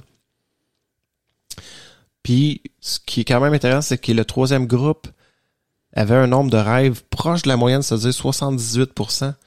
Puis ce nombre baissait à 55% pour le 2e groupe et 33% pour les personnes s'étant bien réadapté à la vie quotidienne. Okay. C'est quand même étonnant parce que la seule différence concernant le sommeil des différents groupes, c'est concernant, dans le fond, la profondeur. Donc, les personnes ayant subi un traumatisme disposaient d'un sommeil plus profond que les personnes en bonne santé. Ouais. Moi, j'aurais pensé... en même temps, j'aurais pensé le contraire. J'aurais pensé que les gens qui ont eu un traumatisme dormaient moins bien. Mais non. Non, je te dirais... moi, je serais d'accord avec ça que plus ta santé mentale est saine, je te dirais, plus... Je pense que moins t'as besoin d'avoir accès à des rêves pour... je sais pas, j'avoue. Te faire sortir de ta réalité ou... J'avoue. Eux autres, ils parlent plus de traumatisme. Oui. Tu sais, on parle de la Shoah. C'était des survivants de ça, mais c'est quand même intéressant. C'est juste un petit truc rapide. En 99, les scientifiques issus de l'Académie américaine de médecine de l'Association internationale pour l'étude des rêves se sont accordés pour reconnaître que le sommeil paradoxal n'était qu'un équivalent du rêve. L'équivalent du rêve. Okay. La définition exacte du rêve varie selon les rêveurs, les scientifiques, les pays et les cultures. Aussi, pour le besoin de recherche, il a été convenu de ne plus employer le terme rêve et de le remplacer par activité mentale liée au sommeil. Cette activité onirique étant présente à tous les stades du sommeil. Fait que tu vois, c'est quand même intéressant. Parce qu'à une certaine époque, ils pensaient vraiment que c'était juste dans le sommeil paradoxal qu'on rêvait. Puis non, effectivement, dans toutes les strates. Ben, pas toutes on les le fait strates, même éveillé, si on en croit là. Exact. On le fait même en mode, exactement. En mode éveil. Exact. Ouais. Puis ces activités mentales conscientes, mais labiles, résultent de l'autostimulation du cerveau déconnecté du monde extérieur lors des sommeils profonds et paradoxaux. Ces caractéristiques varient continuellement du sommeil lent au sommeil paradoxal. Le rêve s'apparente à toutes les pensées, sensations ou émotions d'un état de veille lors du sommeil profond, puis devenant de plus en plus comparable à un état hallucinatoire sensorimoteur lors du sommeil paradoxal. Ce qui est pas faux. Toutefois, les rêves se distinguent de l'hallucination, effectivement, et de la rêverie qui, eux, sont vécus à l'état éveillé. Ouais. Donc, j'imagine que moi, quand je suis plus en train de m'endormir, je suis plus en mode hallucination ou onirisme, j'imagine. Ou je sais pas si c'est considéré comme... En tout cas, moi, quand je suis sur le bord de m'endormir, c'est carrément un film, là. Moi, c'est un film sans continuité de sujet. Bon, 2 secondes à quelque chose, ça repasse à autre chose. Exact. Ouais. Moi aussi, c'est plus ça. Ouais. Puis des fois, quand je suis vraiment fatigué, là, ça... Pouf! Oh, c'est pouf de one shot. J'ai même pas le temps de penser à rien. Ça aussi, j'aime ça, par exemple. Ça, c'est... fait du bien. Fait du bien, hein. Fait du bien. Tu te recoutes. Paf! Ouais. Bonheur. Tu t'entends respirer 3-4 fois. Ouais. C'est sûr que le rêve, il est pas généré par des stimulations sensorielles en étudiant l'activité cérébrale par tomographie à position lors du sommeil paradoxal. Les rêves seraient à relier à des processus cycliques d'activation et de désactivation, de différentes régions du cerveau. Ça fait son sens. Activation des régions, du tronc cérébral comme la formation réticulée ou encore le thalamus, l'amygdale. L'amygdale, oui. Exactement. L'amygdale. L'amygdale. Oui. Puis l'inactivation d'autres comme, le cortex préfrontal, mon Steph, qui désactive ça, là, je sais pas pourquoi. Parce que le préfrontal, ça doit être peut-être pour les gestes. C'est la logique, c'est le sensorimoteur. Référez-vous à cerveau, le ordinateur biologique, dans le podcast. Steph, il en avait parlé pas mal. Les fonctions éventuelles du rêve restent, bien sûr, mon Steph, débattues. Entre ceux qui n'y voient qu'une manifestation épiphénoménale du sommeil paradoxal, dépourvu de toute fonction propre, puis ceux qui supposent que le rêve reflète un processus d'abstraction des représentations mentales ou de régulation émotionnelle. Tu sais, c'est ça, c'est embêtant. Je pense que tout, si ça prend, si ça existe au sein de notre corps, je sais pas, c'est que c'est nécessaire. Tu sais, je veux dire. C'est ce qu'on pense. Tu sais, est-ce que dans le futur, on n'en aura plus besoin, puis le rêve va disparaître, tu sais. Autant qu'il est apparu à un certain moment parce que Je sais pas. Il y en a... Tu vas voir que même il y a 200 millions d'années, je vais t'en reparler. Ah, oh. On pense que les dinos rêvaient, mon Steph. Oh. OK. Ça va être Fait très que c'est intéressant. quand même un processus ancien, assez... Exact. Ouais. Contrairement, on pensait que le cerveau reptilien de ces reptiles était comme... Puis là, on s'est peut-être rendu compte. Le thérapeute comportementaliste Jacques Mondagero constate aujourd'hui encore certains neurobiologistes admettent avec difficulté l'existence de ces effets, donc la présence des rêves en sommeil lent. C'est quand même étonnant. En sommeil? En sommeil profond. OK, exact. oui. Le sommeil lent qui appelle. OK, sommeil lent. Il y a encore des neurobiologistes qui dans le fond, qui admettent avec difficulté l'existence de ça, car en décrivant ce qui se passe au niveau du cerveau pendant le sommeil paradoxal, ils aimeraient convaincre qu'ils décrivent les bases biologiques du rêve. Fait que c'est une critique un peu de monsieur Mondagero.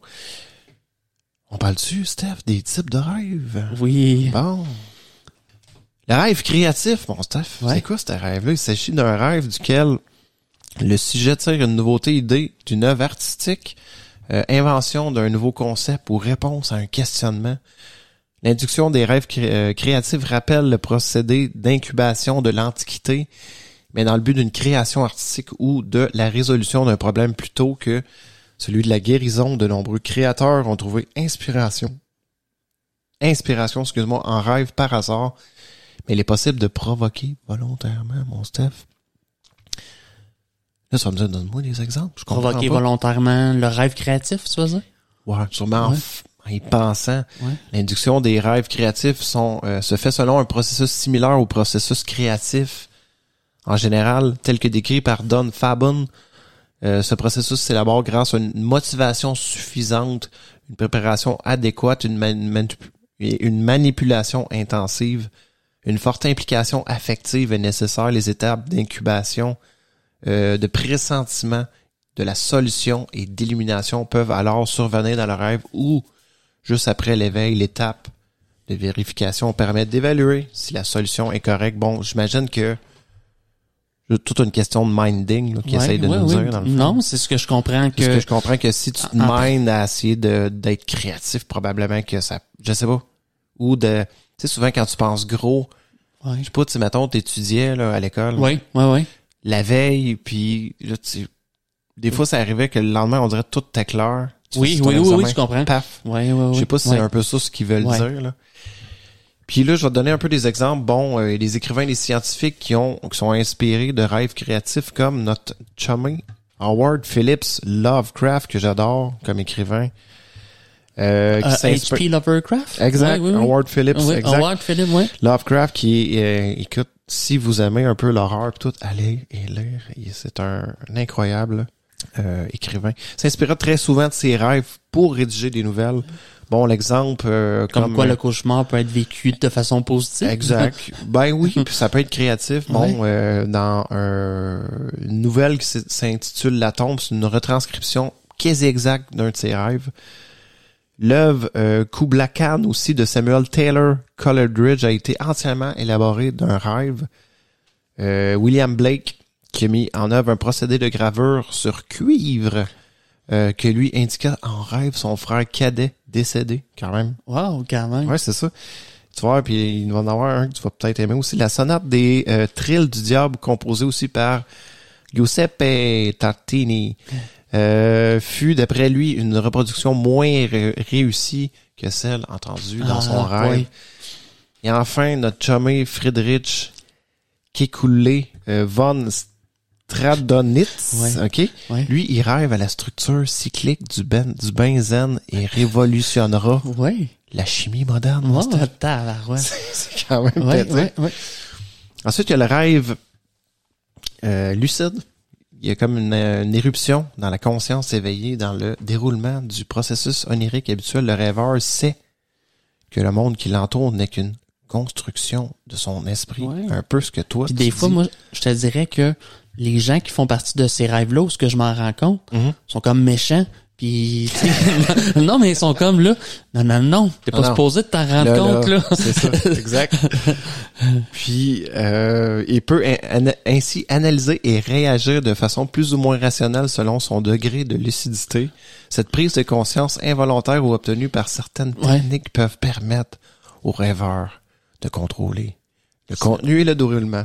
Tu rêves, c'est ça, c'est des rêves lucides que tu fais. OK.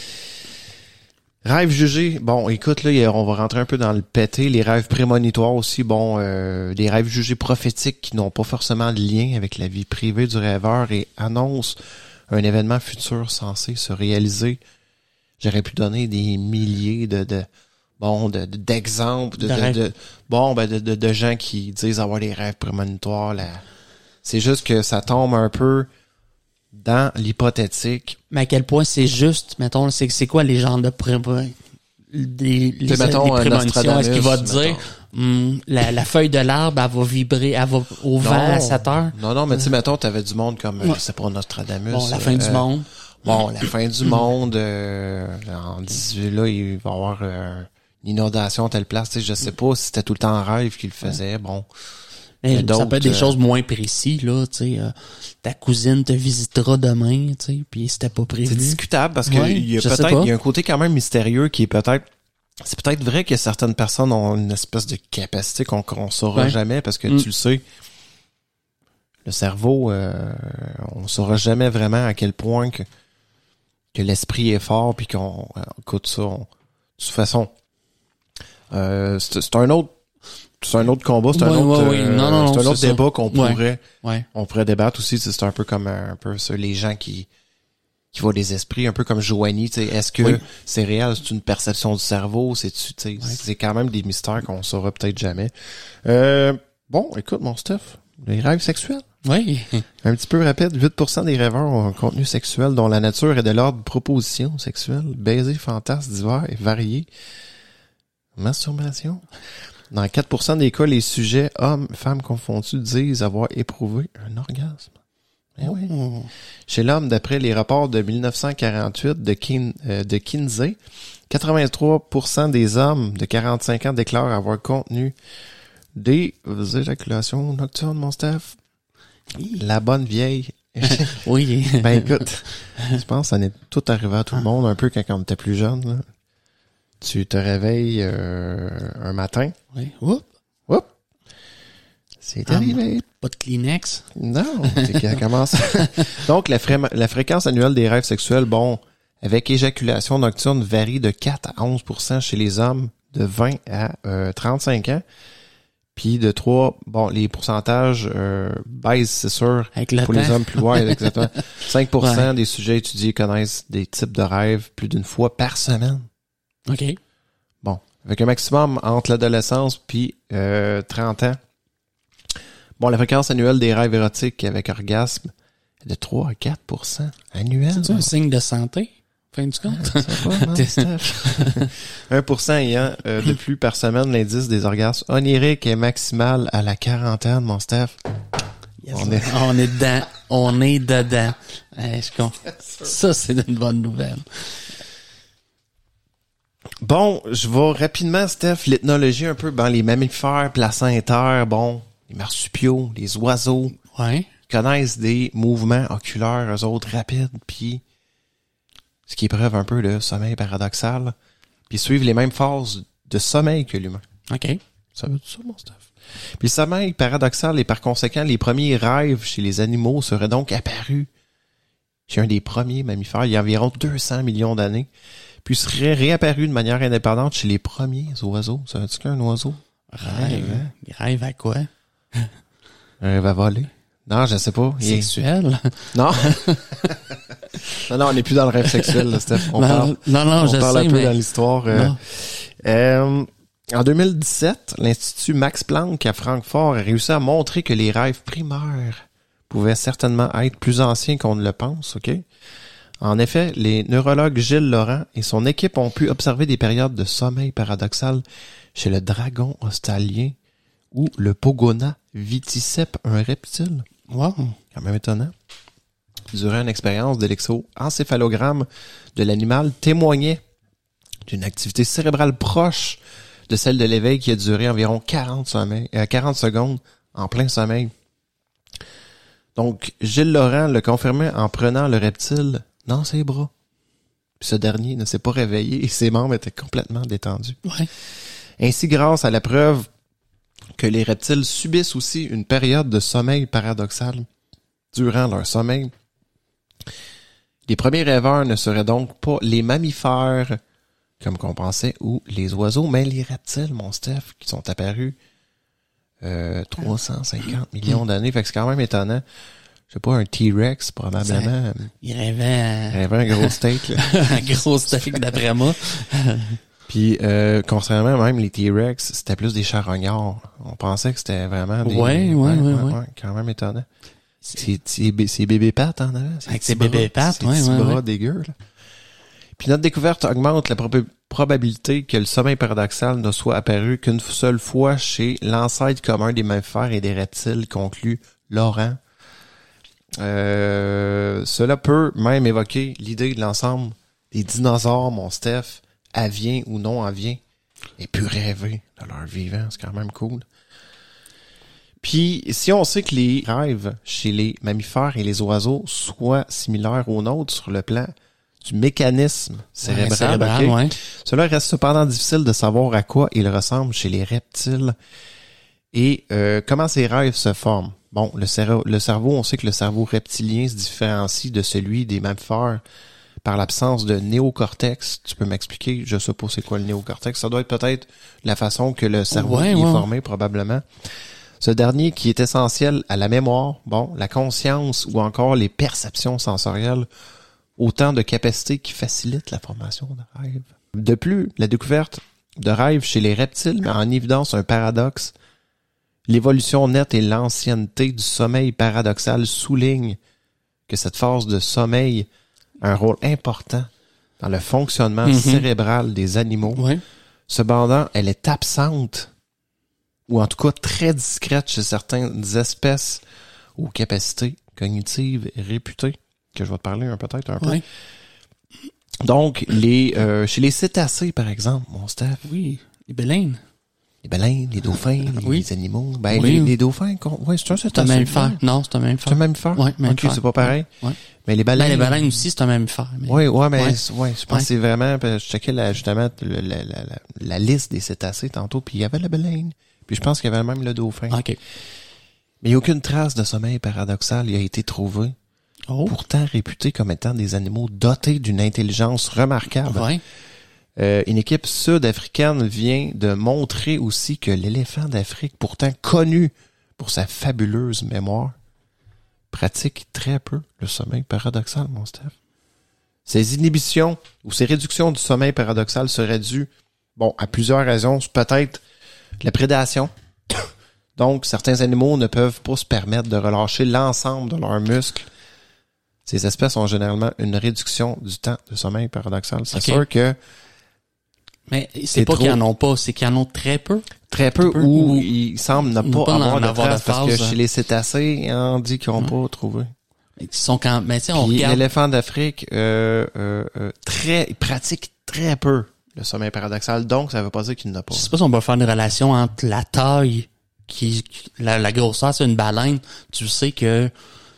je sais pas. Je pense pas que la taille, c'est vraiment le niveau du cerveau. Oui, je pense que c'est la forme du cerveau, pas la forme du cerveau, en fait. Comment le cerveau est formé. Ouais. C'est complètement différent, je pense. Ensuite, les pertes de fonction motrice chez les cétacés, par exemple. Donc, c'est sûr que la perte de tonus musculaire pendant le rêve les ferait tout simplement couler. Ils risqueraient aussi l'hypothermie ou bien succomberaient d'une anoxie. Puis l'ensemble des cétacés a besoin de remonter à la surface pour pouvoir respirer. Faut pas oublier, c'est quand même... Je peux comprendre l'absence de phase de sommeil du genre. Il n'y a plus de baleines. Ouais. Je comprends pas.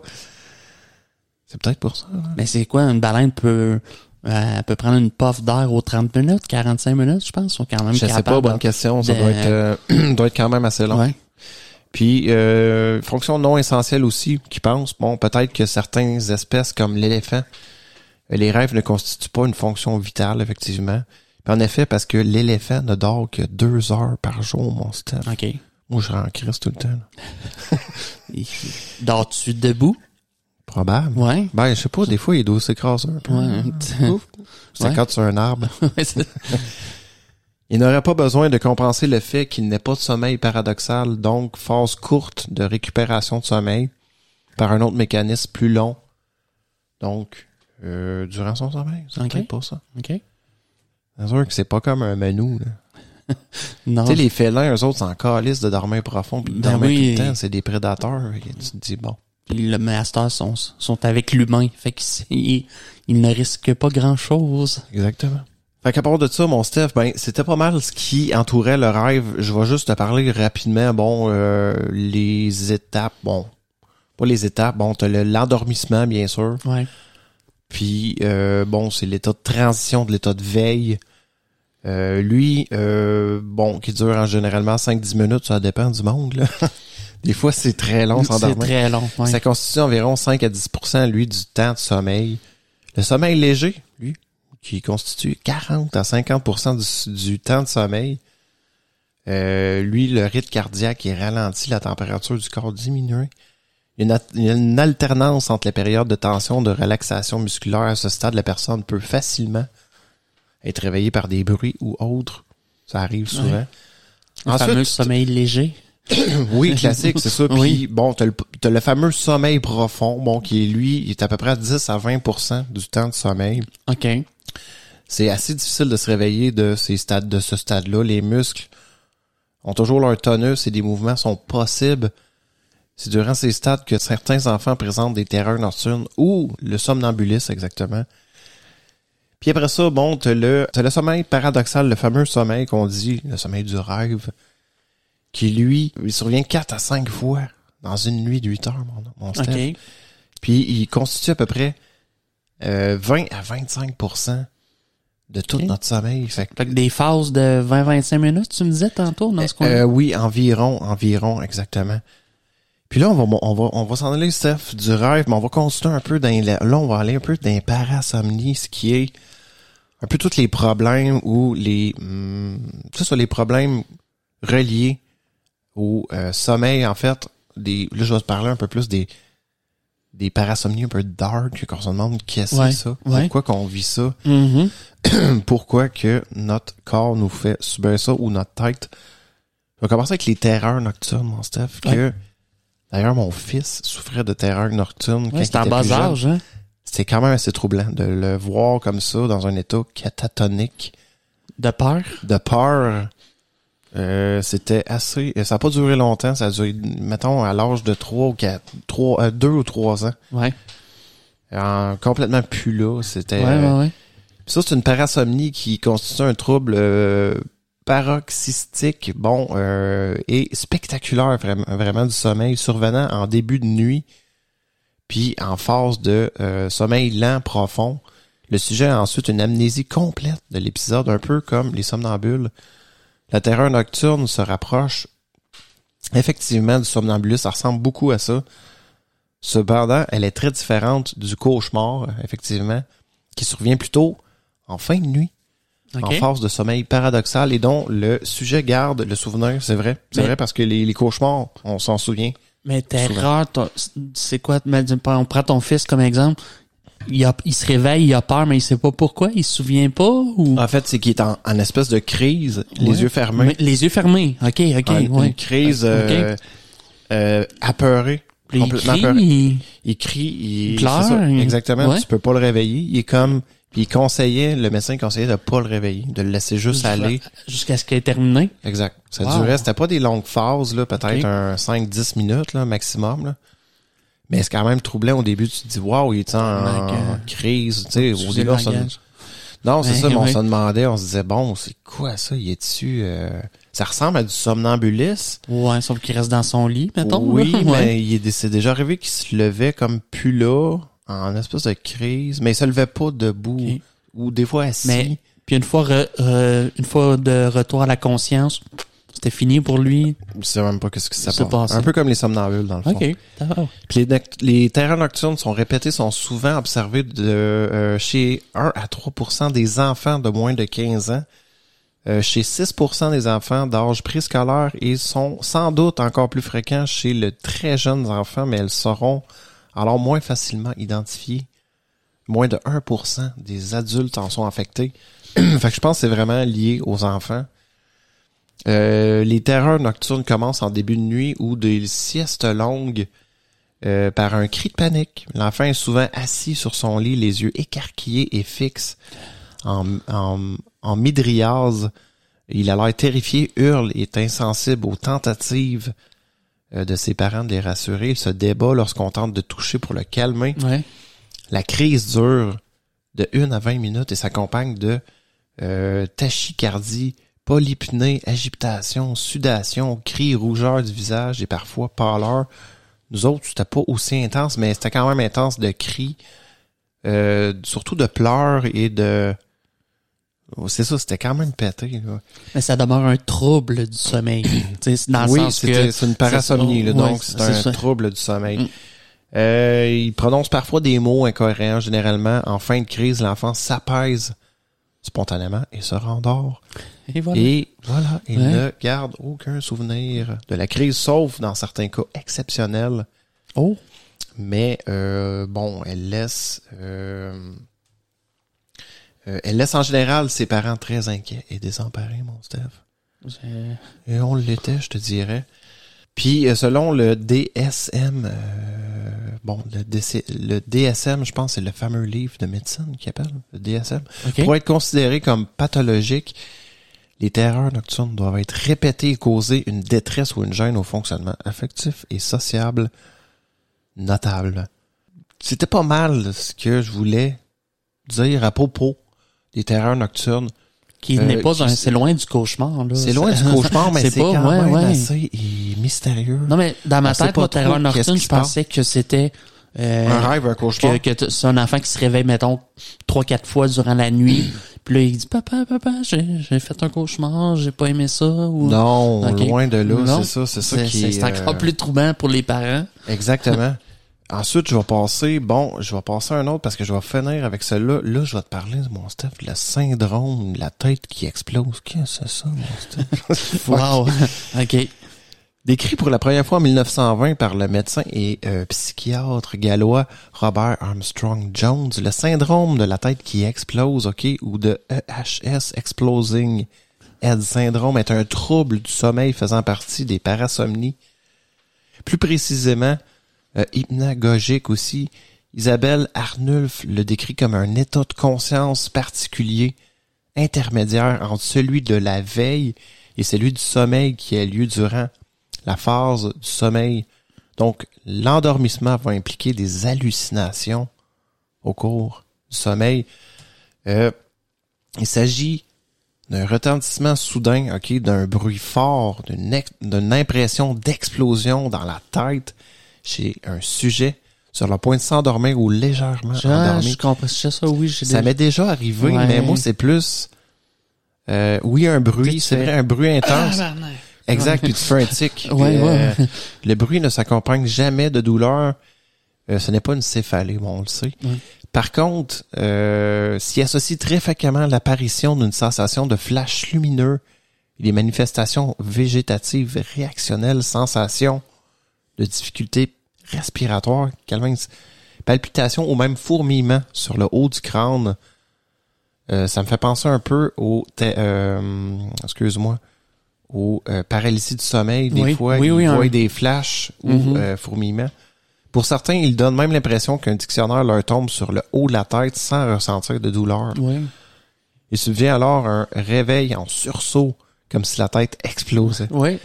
Les personnes atteintes de ce trouble sont terrifiées car ce sont des expériences très intenses. Je déteste. Ça t'arrive? Okay. Oui, je déteste. Confirme le docteur Brian Shapeless, professeur de psychologie à l'Université de l'État de Washington et auteur d'une étude sur ce syndrome publiée dans Sleep. Ça m'arrive moins, par exemple. Medicine Review. Ouais, moi aussi, ça m'arrive, mais peut-être pas. J'ai pas l'impression que ma tête va exploser, mais en tout cas, il y a certains des symptômes que je vois que, me semble, ça m'est déjà arrivé.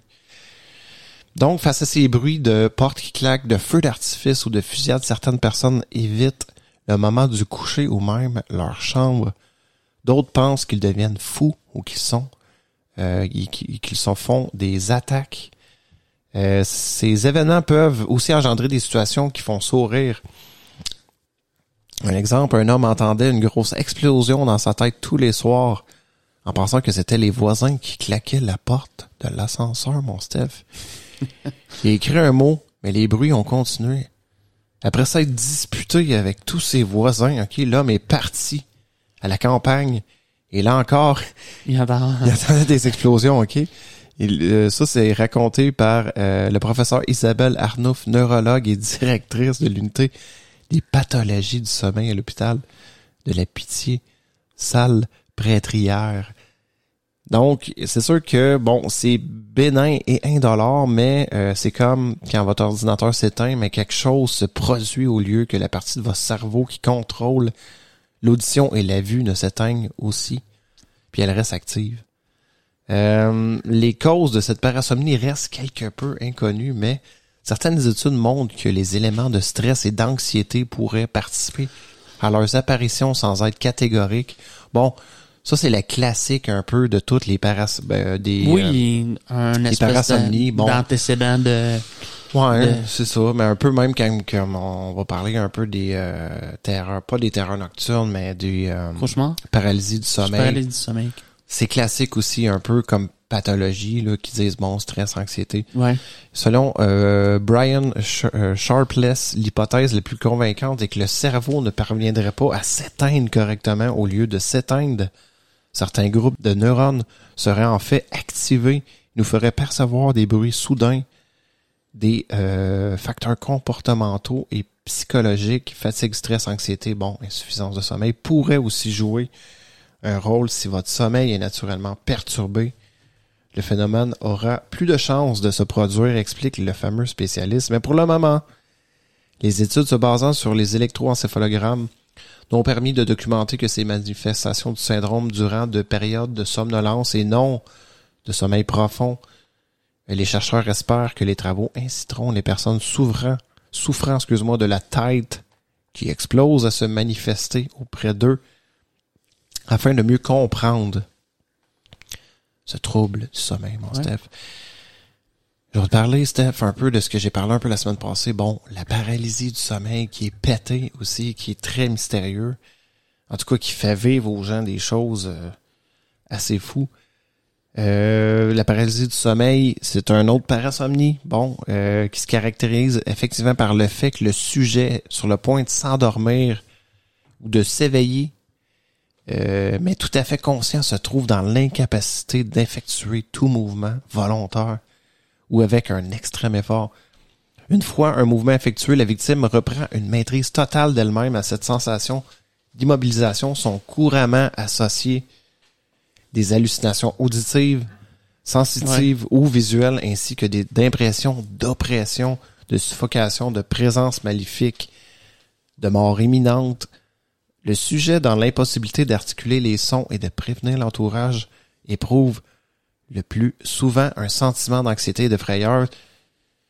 Puis, allez voir le fameux documentaire là que j'ai parlé au dernier podcast. Au début du podcast, j'ai parlé du fameux documentaire The Nightmare qui interroge 8 ou 10 personnes et on recrée ce que les gens vivent pendant leur paralysie du sommeil et c'est terrifiant. Très bon documentaire. Puis, ce que je trouve troublant, c'est que c'est tout le temps des entités ou pourquoi que c'est tout le temps des choses dark et non des schtroumpfs. Ouais, non, je comprends. Je sais pas. Mais déjà, on part du principe que tu es paralysé dans ton propre corps. Fait que exact. Mais pourquoi toujours cette espèce de présence-là qui viennent les voir dans la chambre? Je sais pas. C'est peut-être un mécanisme du cerveau. Puis ce trouble du sommeil-là est dû à des intrusions de sommeil paradoxales et de l'absence de tonus musculaire, effectivement, qui accompagnent lors des transitions entre veille et sommeil. Mm-hmm. Parce qu'on sait que le corps devient comme paralysé un certain temps dans le sommeil pour que quand tu rêves, Exact. Tu commences pas à t'approcher. Exactement. Ouais. Exactement. Parce que ça pourrait être assez violent. Donc, c'est relativement fréquent dans la population générale. La paralysie du sommeil apparaît généralement chez des personnes dépourvues de tout trouble clinique. Elle peut cependant aussi être l'un des symptômes de narcolepsie qu'on avait parlé un peu, Oui. qui est le monsieur qui s'endort partout. Oui. Puis la paralysie du sommeil est mentionnée dans les traités depuis l'Antiquité. Son caractère étrange et déconcertant était à l'origine, au cours des âges et à travers les diverses cultures, de nombreuses superstitions et thèmes mythologiques ou fantastiques dont plusieurs artistes littéraires, peintres, sculpteurs se sont inspirés.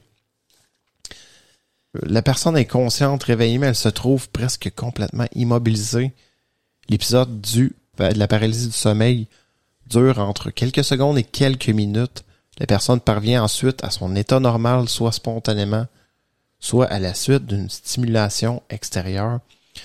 La prévalence de ça, mon Steph, dans la paralysie du sommeil est très variable en fonction du groupe ethnique.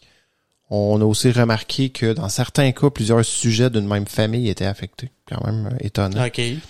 Puis selon une étude, 25 à 60% de la population générale l'expérimente au moins sous une forme légère une fois dans sa vie. OK. Seul 0,3 à 6,2% des cas l'expérimentent de façon régulière.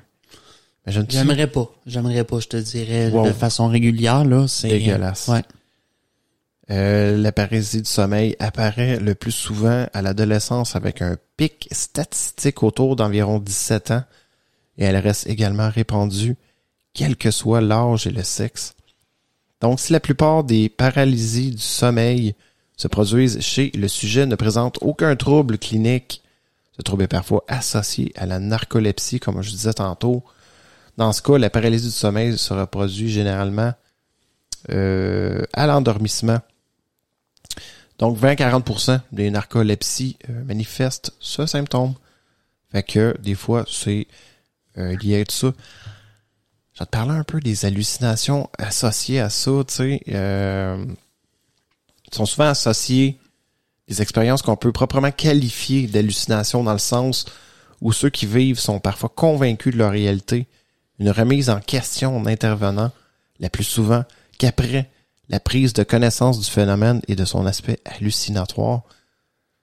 C'est sûr que c'est ça, ouais, c'est ça. Tant oui. que tu sais pas ce que t'as, tu dis je suis fou. Ouais. Je suis fou, j'hallucine. Exact. Ou les démons existent, ou oui. tu sais, peu importe. Ouais. Leur origine est à rapprocher de celle des rêves qui caractérisent le sommeil paradoxal. Il est à noter aussi que l'aspect purement médical fait encore débat actuellement. Les hallucinations marquant émotionnellement le sujet plus que la paralysie elle-même. Dans le documentaire The Nightmare, les gens sont marqués à vie là. De ces périodes-là qu'ils vivent. Ils se disent pourquoi moi, pourquoi tu sais, puis il y en a qui ont peur d'aller se coucher, deviennent complètement hantés par cette chose-là qui viennent les voir tous les soirs. Il y en a qui voient des hommes cagoulés ou il y en a qui voient vraiment c'est souvent des entités noires, des shadows, des espèces de shadow man ou il y en a qui voyaient, il y en a un qui voyait carrément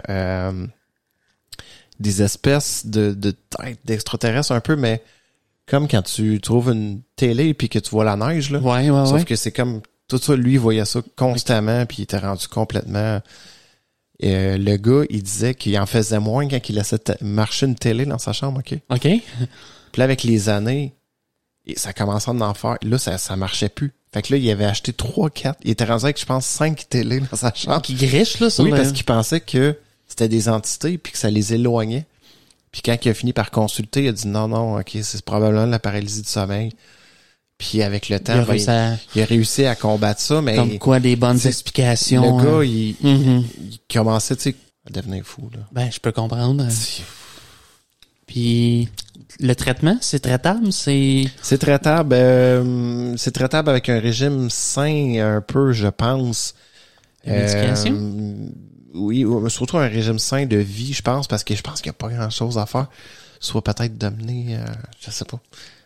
J'ai pas regardé comment ça se guérit. Non, mais si je sais pas, si c'est à ce point fréquent chez quelqu'un, est-ce que tu te désensibilises pas un moment donné? Non? Je sais pas, peut-être un... Probablement un moment donné, tu te dis, bon... Ben là, écoute, ça va jamais plus loin que ça. Ou oui, tu finis par réaliser. Exact, parce que j'ai entendu des témoignages qu'il commençait à être habitué, fait que là, il disait... J'attends. Bon, là, c'est là.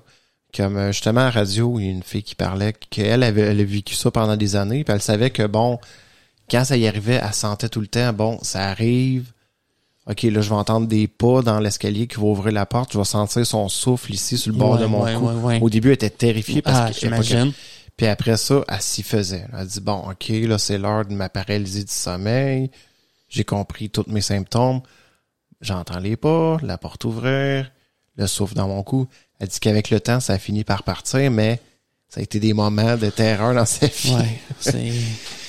Fait que si on revient un peu, bon, écoute, il y a des hallucinations auditives, des bruits de pas, des impressions de pression, d'écrasement par un poids sur le torse, sensation de picotement électrique, hallucinations, sont rapportés pour à peu près la moitié des sujets, un peu moins de la moitié signalent une impression d'étouffement ou des hallucinations tactiles. Beaucoup moins commun sur d'autres impressions comme des sensations de vibration, de douleur, de froid, des odeurs, des mouvements de couverture, puis même des fois des interactions sexuelles. Ces hallucinations sont accompagnées d'émotions les plus fréquemment ressenties, d'intensité, de peur, de sentiments de danger, de mort imminente. Mais certaines personnes ont décrit plus rarement avoir ressenti de la colère, la tristesse, un sentiment agréable d'extase ou des désirs érotiques. Mais ça, c'est très... J'aimerais ça paralyser dans ce temps-là. Non, mais c'est ça. Tu sais, dans ce sens-là, tu te dis, bon, OK, c'est pas trop pire. Mais reste que dans la majeure... Non, la plupart du temps, c'est... Les cas, c'est très, très désagréable. Très, exact. Ouais. Puis parallèlement, la littérature médicale se développe à toutes les époques et tout autour du monde de nombreuses croyances populaires attribuant à des interventions d'origine surnaturelle, des phénomènes extraordinaires, les manifestations hallucinatoires de la paralysie du sommeil. Durant l'Antiquité, les médecins grecs dénonçaient les superstitions qui voyaient en l'agression d'esprits des morts, des satyres ou de la déesse Hécate. Je connais pas la déesse Hécate, nécessitant des rites propitiatoires. OK? Propitiatoires. Voilà. Propitiatoire? Propitiatoire. Exactement. Merci, Steph. Les Romains, eux autres, appellent cette forme de cauchemar incubus. Bon, incubus, ça veut dire, ça signifie coucher sur, ce que je savais pas. Le terme désignera aussi l'agresseur nocturne supposé, un démon masculin, l'incubus, qui possède les femmes. Puis à partir du Moyen-Âge, la théologie chrétienne reprendra la notion d'incube et elle insistera sur sa composante sexuelle. Le débat portera moins sur la réalité du phénomène admis comme étant l'œuvre de créatures diaboliques que sur la possibilité donnée à celle-ci d'engendrer. Aussi, c'est encore un esprit maléfique qui est tenu responsable de l'agression. En Allemagne, un elfe qui s'accroupit sur la poitrine du dormeur. En Scandinavie et dans les Flandres, on évoque la mare ou mara, à l'origine un spectre femelle malveillant du folklore scandinave. On retrouve des racines dans l'étymologie aussi des termes utilisés aujourd'hui pour décrire, albatrom, oui c'est ça, rêve d'albe en allemand. En suédois, mardom, rêve de mort. Nightmare, bien sûr c'est en anglais, mais rêve de mort, c'est en suédois. L'allemand, Netchmar, mort de nuit. Tu vois, ça vient tout le temps du fameux mort, dans le fond, qui est scandinave ou Flandre, oui, exactement. Ensuite, en norvégien, maredit ou danois, mariedit, ou signifie chevaucher de la mort. Il est de même en France au Moyen-Âge et durant la Renaissance, où les croyances populaires estiment que des vieilles femmes, des sorcières, des démons paralysent, maltraitent le dormeur. En Picardie, on appelle les cauchemars, ou du français cauchemar foulé, pressé, et toujours de la même racine mort, fantôme emprunté au moyen néerlandais. Par le Picard, le mot cauchemar en dérive. Dans le lyonnais, on parle de coq vieille. Et dans le languedoc, de chouve vieillot, la vieille qui écrase. On utilise aussi le terme chauche poulet. Mais c'est tout le temps, dans le fond, ça a tout le temps rapport à quelque chose qui t'écrase, dans le fond. Qui te persécute un peu. Qui te persécute, c'est tout le temps un peu classique à la paralysie du sommeil. On retrouve aussi, les notions agresseurs diaboliques ou fantomatiques pesant sur le dormeur dans les légendes et la terminologie du monde entier. En Chine, le phénomène est connu sous le nom de Guia Chuang, donc fantôme qui écrase le dormeur contre le lit. On attribue à la visite d'une vieille sorcière à Terre-Neuve au Canada. D'ailleurs, je reparlerai un peu, je reviendrai peut-être à la prochaine émission sur le fameux à Terre-Neuve, là, il y a quelque chose qui se passe avec la paralysie du sommeil, il y a gros du monde qui en souffre. OK. Au Mexique, c'est Subida del Muerto, donc la mort qui monte dessus. En Turquie, là, je passerai pas tout le temps mais c'est quand même intéressant que ça revient dans toutes les pays, toutes les cultures qui, à une certaine époque, voyaient en la paralysie du sommeil des démons. Puis de nos jours, c'est sûr que la paralysie du sommeil joue un rôle non négligeable dans les rapports d'événements d'apparence paranormaux, si on le sait. Poltergeist aussi, les expériences hors du corps, visions de fantômes, de démons, ainsi que dans les témoignages d'enlèvements extraterrestres. Puis les personnes qui prétendent avoir été enlevées, prises pendant quelque temps par des extraterrestres, mon Steph, seraient assez souvent sujettes à la paralysie du sommeil, bien sûr, parce que souvent, quand j'avais parlé un peu dans les... Tu sais, c'était souvent classique, ça se passait la nuit, le soir. Exactement. T'es pas capable de bouger, t'as ces entités-là qui viennent autour de toi, qui sauf t'amènent. Que quand même, les gens racontaient des expériences qui duraient des heures et des heures, je pense. Oui, eux autres. Exactement. Puis nous autres, en paralysie du sommeil, dure quelques minutes pour la plupart des gens. Exactement. Mais c'est sûr que là, c'est une autre chose, mais... Oui, mais il y a un lien à faire quand même. Il y a un lien à faire quand même, c'est ça. Bien que communément admise dans les champs des troubles du sommeil, l'aspect purement médical est parfois remis en question face à une interprétation plus mystique, par les sujets eux-mêmes. Donc les hallucinations et non la paralysie sont d'ailleurs vues comme des véritables attaques dans les milieux ésotériques, c'est sûr, où elles sont admises comme des manifestations réelles, mais c'est quand même intéressant. La paralysie du sommeil, assez terrifiant, merci. Puis, on va finir, mon Steph, avec nos chummies, les somnambules. Oui, on peut pas passer à côté... Écoute, on pouvait pas passer à côté du somnambulisme. Il y en a d'autres, là, d'autres troubles du sommeil. J'aurais pu parler d'insomnie, mais je trouvais ça, c'est pas assez mystérieux. Le somnambulisme, c'est quand même un phénomène qui a fasciné l'humanité depuis des siècles. Mais mettons, parler en dormant, c'est une forme de somnambulisme? Pas tant. Pas tant. On parle de somnambulisme quand la personne se lève. Exact. Il s'agit d'un état de conscience dans lequel une personne se lève, se déplace pendant son sommeil tout en gardant les yeux fermés et sans être conscient de ses actions. Les somnambules peuvent effectuer des tâches simples comme aller aux toilettes, préparer un repas. Mais ils peuvent également réaliser des actes plus complexes comme conduire une voiture ou avoir des conversations. Il y a des cas de somnambulisme assez spectaculaires. Je vais t'en parler à la fin. Le somnambulisme touche environ 40% de la population mondiale, c'est quand même élevé. Certaines personnes sont plus susceptibles que d'autres de développer ce comportement, dont les enfants sont particulièrement touchés par le somnambulisme, avec quand même une fréquence de 15 à 30%. Des enfants? Chez les enfants de moins de 18 ans. Chez les adultes, le somnambulisme est plus rare, mais ils peuvent persister jusqu'à l'âge adulte dans certains cas. Les causes de somnambulisme ne sont pas encore bien comprises, mais plusieurs facteurs peuvent contribuer à son développement. Bon, tu vois, encore le fameux stress, le manque de sommeil, certains médicaments, les troubles de sommeil, la prédisposition génétique sont quelques-uns des déclencheurs courants. Le somnambulisme peut également être induit par d'autres conditions médicales telles que l'apnée du sommeil. Écoute, l'apnée du sommeil, je pensais pas que ça... En tout cas, c'est quand même étonnant. Influençait le... Ouais. Le syndrome des jambes sans repos que, d'ailleurs, ma blonde a. Ah, moi, je donne des coups de pied.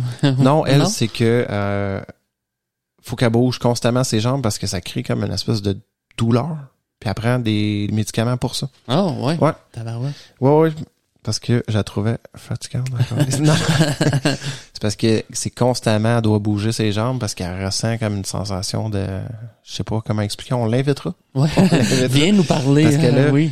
elle a été vraiment diagnostiquée, le syndrome des jambes sans repos, qu'ils appellent ça. Puis, lors d'un épisode somnambulique, les ondes cérébrales de la personne ralentissent et deviennent similaires à celles ressenties pendant le sommeil profond. La température corporelle baisse aussi, le rythme cardiaque ralentit. Ils peuvent présenter une expression vitreuse. Ils peuvent effectuer des activités telles que cuisiner, nettoyer, s'habiller, mais ils n'auront aucun souvenir de ces événements lorsqu'ils se réveilleront. Ben, dans le plus long, c'est combien de temps? Combien de temps ça peut durer une phase? 20 minutes? Je sais pas si on en parle. Ouais. Je vais regarder, mais je sais pas. On va voir si... J'avais-tu vu des chiffres là-dessus? Je pense que oui, un petit peu plus loin. On a même, vu, comme on disait tantôt, des somnambules sortir de chez eux, conduire des autos sans s'en rendre compte. Bien que le somnambulisme soit généralement considéré comme inoffensif, il peut présenter des risques si la personne effectue des activités potentiellement dangereuses. On s'entend que tu te fais un beau... cheeseburger. Oui. Le cheeseburger que t'as tu te mets à couper des légumes avec un couteau. Oui. Tu prépares une salade, mettons, là. Ouais, ou tu penses que ta main, c'est un brocoli. Ouh! Par exemple, ils peuvent se blesser ou blesser des autres personnes en conduisant une voiture, c'est sûr, en utilisant des objets pointus. Il est important que les personnes somnambuliques prennent des mesures de sécurité telles que verrouiller les portes et les fenêtres, retirer les objets dangereux de leur environnement et éviter les activités qui pourraient les mettre en danger, c'est sûr. Fait que la prévalence, c'est 3% environ chez les adultes avec des écarts nets dans certains pays. Quand même étonnant. Le somnambulisme peut avoir des causes psychologiques ou des causes psychiques. Ainsi, pour Freud, le somnambulisme peut faire partie de ces symptômes qui sont les résidus et les symboles de certains événements traumatiques. Des prédispositions génétiques ont récemment été envisagées après des études menées à l'hôpital universitaire de Berne. 80% des somnambules ayant au moins un parent atteint du même trouble. OK. Quand même étonnant. Un gène spécifique aux somnambules a été découvert. Un chercheur a réalisé une étude portant sur 74 personnes atteintes de somnambulisme. Il a découvert que 50% d'entre elles possédait un gène appelé, le gène HLA-DQ, B105, qui fait partie des gènes impliqués dans la régulation du système immunitaire. Ces gènes permettent de faire la distinction entre les cellules de l'organisme et celles qui lui sont étrangères, mais il reste encore à définir la relation exacte que ça a, entre le somnambulisme et ce gène. Ouais. En conséquence, on peut se demander si le somnambulisme peut être en relation avec un réseau métabolique complexe impliqué dans une maladie auto-immune, peut-être. Ouais. C'est-à-dire provoqué par un mauvais fonctionnement du système de protection de l'organisme, bien sûr. Puis, il y a des types de somnambulisme. Le somnambulisme simple, il existe 2 cas comportementaux. Pour le premier, l'enfant ou l'adulte s'assoit sur son lit tout en exécutant des gestes plus ou moins adroits. OK. De temps en temps, il peut se mettre à parler. Comme on disait, dans le deuxième cas, le somnambule se lève et déambule dans l'habitation pour ensuite retourner spontanément se coucher. Ses yeux sont grands ouverts et son regard est inexpressif. Si on lui parle, il peut répondre, il peut même exécuter des ordres, mais aussi rester de marbre. Fait que tu peux dire, va voler de l'argent, va me chercher une... Mais la fameuse recommandation de pas réveiller un somnambule, tu sais, là... ils disent que de tu pas... le réveilles? Mais même les médecins, ils disent que c'est déconseillé de le réveiller. OK. Ouais. Là, je sais pas si on parle ici, mais même dans les terreurs nocturnes, nous, me semble, le médecin disait, tu fais rien, là, tu le réveilles pas. OK, mais s'il ça fait juste comme le traumatiser, puis il se demande pourquoi tu le réveilles comme... Lui, il pense qu'il dort, là. OK, mais s'il se fait de quoi de dangereux? Ah, là, peut-être, tu peux peut-être le contrôler Ouais. ou mettre des menottes. Non, je sais pas. Ouais. Il peut même, réaliser des actes vraiment élaborés, éviter des meubles, descendre des escaliers, atteindre quelque chose, vider une armoire, fouiller le révul, se mettre à manger aussi. Écoute, dans cette dernière situation, ce type de somnambulisme n'est pas dangereux. Il se déroule tout au plus une fois par mois durant 10 minutes. Fait que ça semble pas durer très longtemps, le somnambulisme. Si le somnambule commet des actes dangereux pour lui ou pour son entourage, il s'agit alors du second type de manifestation. Donc, il y a le premier somnambuliste qui semble vraiment anodin, il s'assit, il parle, fait des gestes. Ouais. Puis après ça, tu as le deuxième type. Bon, il fait le ménage, il écoute la télé, il se fait un café. Non, ben là, on exagère, mais il y a des affaires qui peuvent vraiment se rendre loin. Puis le somnambulisme à risque, c'est une forme accentuée du somnambulisme simple. Donc, des activités sexuelles parasomniaques, parfois délictueuses, voire criminelles, ont été reconnues. Oui. La durée dépasse 10 minutes, les fréquences est de 2 à 3 fois par semaine et les actes du somnambule sont dangereux. OK, on parle de extrême, là, vraiment. Extrême. Il peut, exemple, utiliser un couteau, faire des gestes violents, blesser du monde. Wow. Il peut tomber d'une mezzanine, tomber en bas d'un deuxième. Écoute, lors de ce type de somnambulisme, les risques de défenestration, mon Steph, sont courants. Wow. Et là, mon Steph, on va finir avec les somnambules, toujours, qui ont commis des actes vraiment... Là, je vais te dire, je vais te compter 2 cas. OK. Tôt le matin, en 87, mon Steph, Kenneth Parks, il a parcouru 20 kilomètres, de Pickering, jusqu'à la maison de sa belle famille. De Pickering jusqu'à Scarborough, en Ontario, toujours en Ontario. Il est rentré dans leur maison avec une clé qui lui avait précédemment donné, puis il a utilisé un démonte-pneu, pour matraquer sa belle-mère à mort.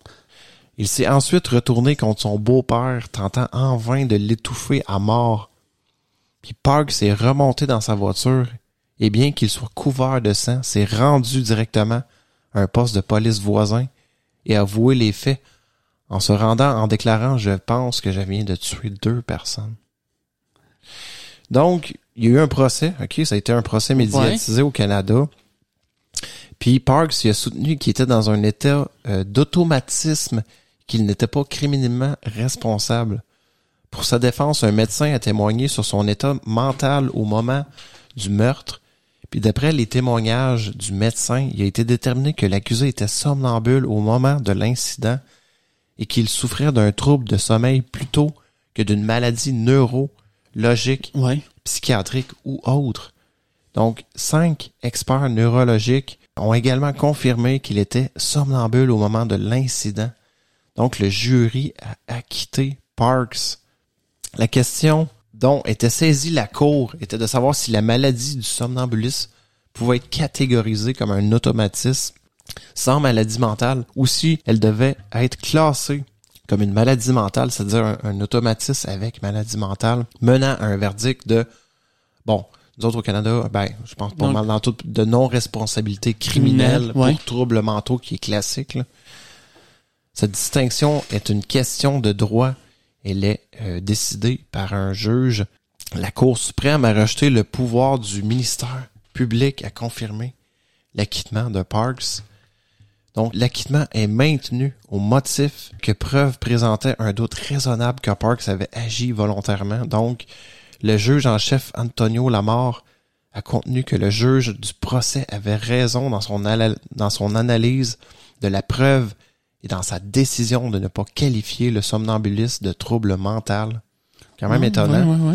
Le juge Gérard Laforêt, écrivant pour les juges Claire Lheureux-Dubé et Charles Gontier, était d'accord avec Lamar au sujet de la qualification de la preuve, mais il s'était surtout penché sur le caractère d'ordre public de ce moyen de défense. Donc, Laforêt a souligné que la défense fondée sur les troubles mentaux prévoit une exception pénale qui doit être mise en balance avec l'intérêt collectif de la santé publique. Et là, on se demande, est-ce qu'ils ont décidé quand même de l'enfermer parce que ça pouvait encore arriver? Non, parce qu'il était... il était acquitté, oui. Exact. OK. Puis l'application de la défense doit se concentrer sur la probabilité de la récurrence pour qu'une personne soit exonérée d'une responsabilité pénale en vertu de la défense fondée sur les troubles mentaux, elle doit constituer un danger continu pour le public. La maladie doit provenir d'une cause interne qui découle de l'état émotionnel. Fait que ce cas-là, ils l'ont appelé l'arrêt constitutionnel R.C. Parks, qui est arrivé au Canada en 92. Quand même incroyable. Je vais te parler d'un dernier cas avant de terminer, mon Steph. Scott Fallater, OK? Lui, il assure que depuis 2 décennies, ne pas savoir ce qui est arrivé.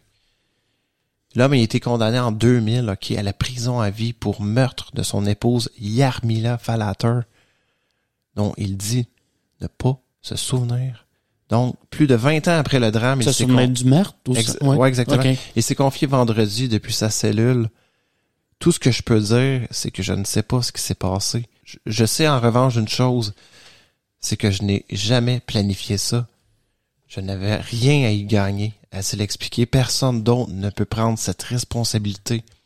C'est sur mes épaules et je dois accepter que je dois vivre, que je dois aller de l'avant, a-t-il ajouté.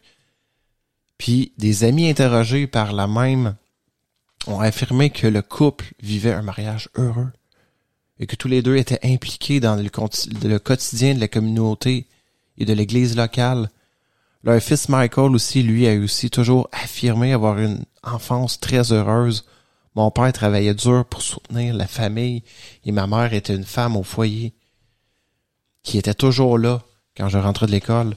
Je ne les ai jamais vus se disputer ou se crier dessus. C'était un foyer très aimant. Tout a pourtant basculé en janvier 97, mon Steph. Le 16 janvier 97, Scott Fallater affirme que sa femme et lui se sont réveillés au milieu de la nuit après avoir entendu du bruit. Le mari dit être sorti pour voir, mais n'avoir rien trouvé d'anormal. Il explique avoir eu du mal à retrouver le sommeil cette nuit-là. Épuisé, il raconte s'être couché très tôt le lendemain soir, OK? Donc, la seule chose dont il affirme se souvenir ensuite, après s'être couché le lendemain, c'est d'être retrouvé debout en haut de l'escalier en pyjama avec un officier de police pointant son arme sur lui. Sa femme venait d'être poignardée et noyée dans la piscine. Wow. Si le mari ne nie pas le meurtre, il jure ne pas s'en souvenir et affirme qu'il ne pourra jamais se pardonner. Nous étions faits l'un pour l'autre. Je n'ai jamais douté de ça. Je n'en doute toujours pas aujourd'hui. Elle me manquera jusqu'au jour de ma mort, poursuit-il. La version des voisins est un peu différente. Cette nuit du 17 janvier, Greg Coons et sa petite amie de l'époque, Stephanie Redhead, auraient entendu des cris au cours du procès. Greg Coons a expliqué être sorti pour voir ce qui se passait et avoir aperçu sa voisine allongée au sol. Il a d'abord pensé qu'elle était ivre, mais il a fini par voir son mari la traîner jusqu'à la piscine, la faire rouler jusque dans l'eau et lui tenir la tête pour la noyer. Wow. C'est lui qui a téléphoné aux secours qui ont ensuite découvert le corps gisant dans l'eau dans laquelle coulait son sang. J'étais confus, je n'arrêtais pas de demander ce qui était arrivé, raconte le fameux Scott Fallater. Les agents sont ensuite allés réveiller les 2 enfants qui dormaient dans leur chambre. Et le fils va dire, j'ai été me coucher à 12 ans comme un enfant heureux. Puis je me suis réveillé avec un officier m'annonçant que ma mère était morte, se souvient. Michael Fallater, le fils. Donc, c'est la défense du meurtrier qui a transformé ce fait divers en sujet numéro 1 des médias américains à l'époque. Au départ, les avocats du mari avaient pensé plaider coupable tout en invoquant l'irresponsabilité mentale. Mais sa mère et sa sœur ont à l'époque raconté que l'homme avait eu dans le passé des phénomènes de somnambulisme souvent provoqués par un stress trop élevé qui lui donnait un aspect démoniaque, avait indiqué sa sœur. Donc, plusieurs experts ont été appelés pour tenter d'étudier son cas et ses co-détenus ont reconnu l'avoir bel et bien vu s'être habillé dans son sommeil. Mais l'enquête a révélé que le soir du drame, le meurtrier avait caché ses vêtements et l'arme du crime et avait essayé de laver le sang sur lui et avait changé de vêtements.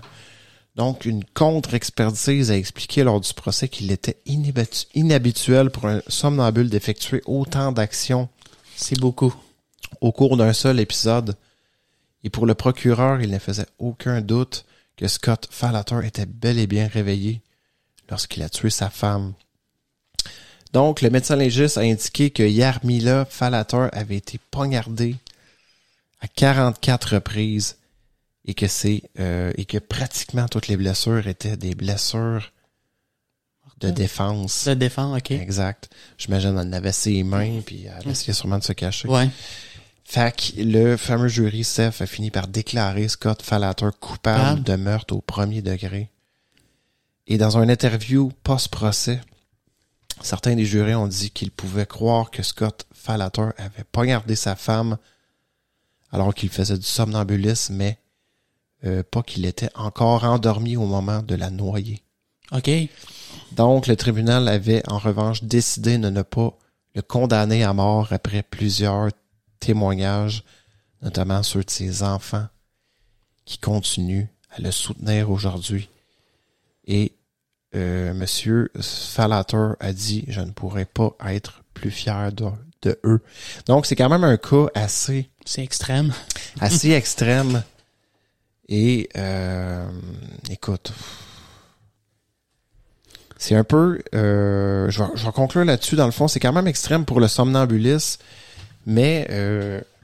parce que c'est surtout de faire la preuve. C'est faire la preuve, exactement. Tu sais, l'arrêt RC Parks qui est arrivé au Canada, c'est quand même assez exceptionnel. Ouais.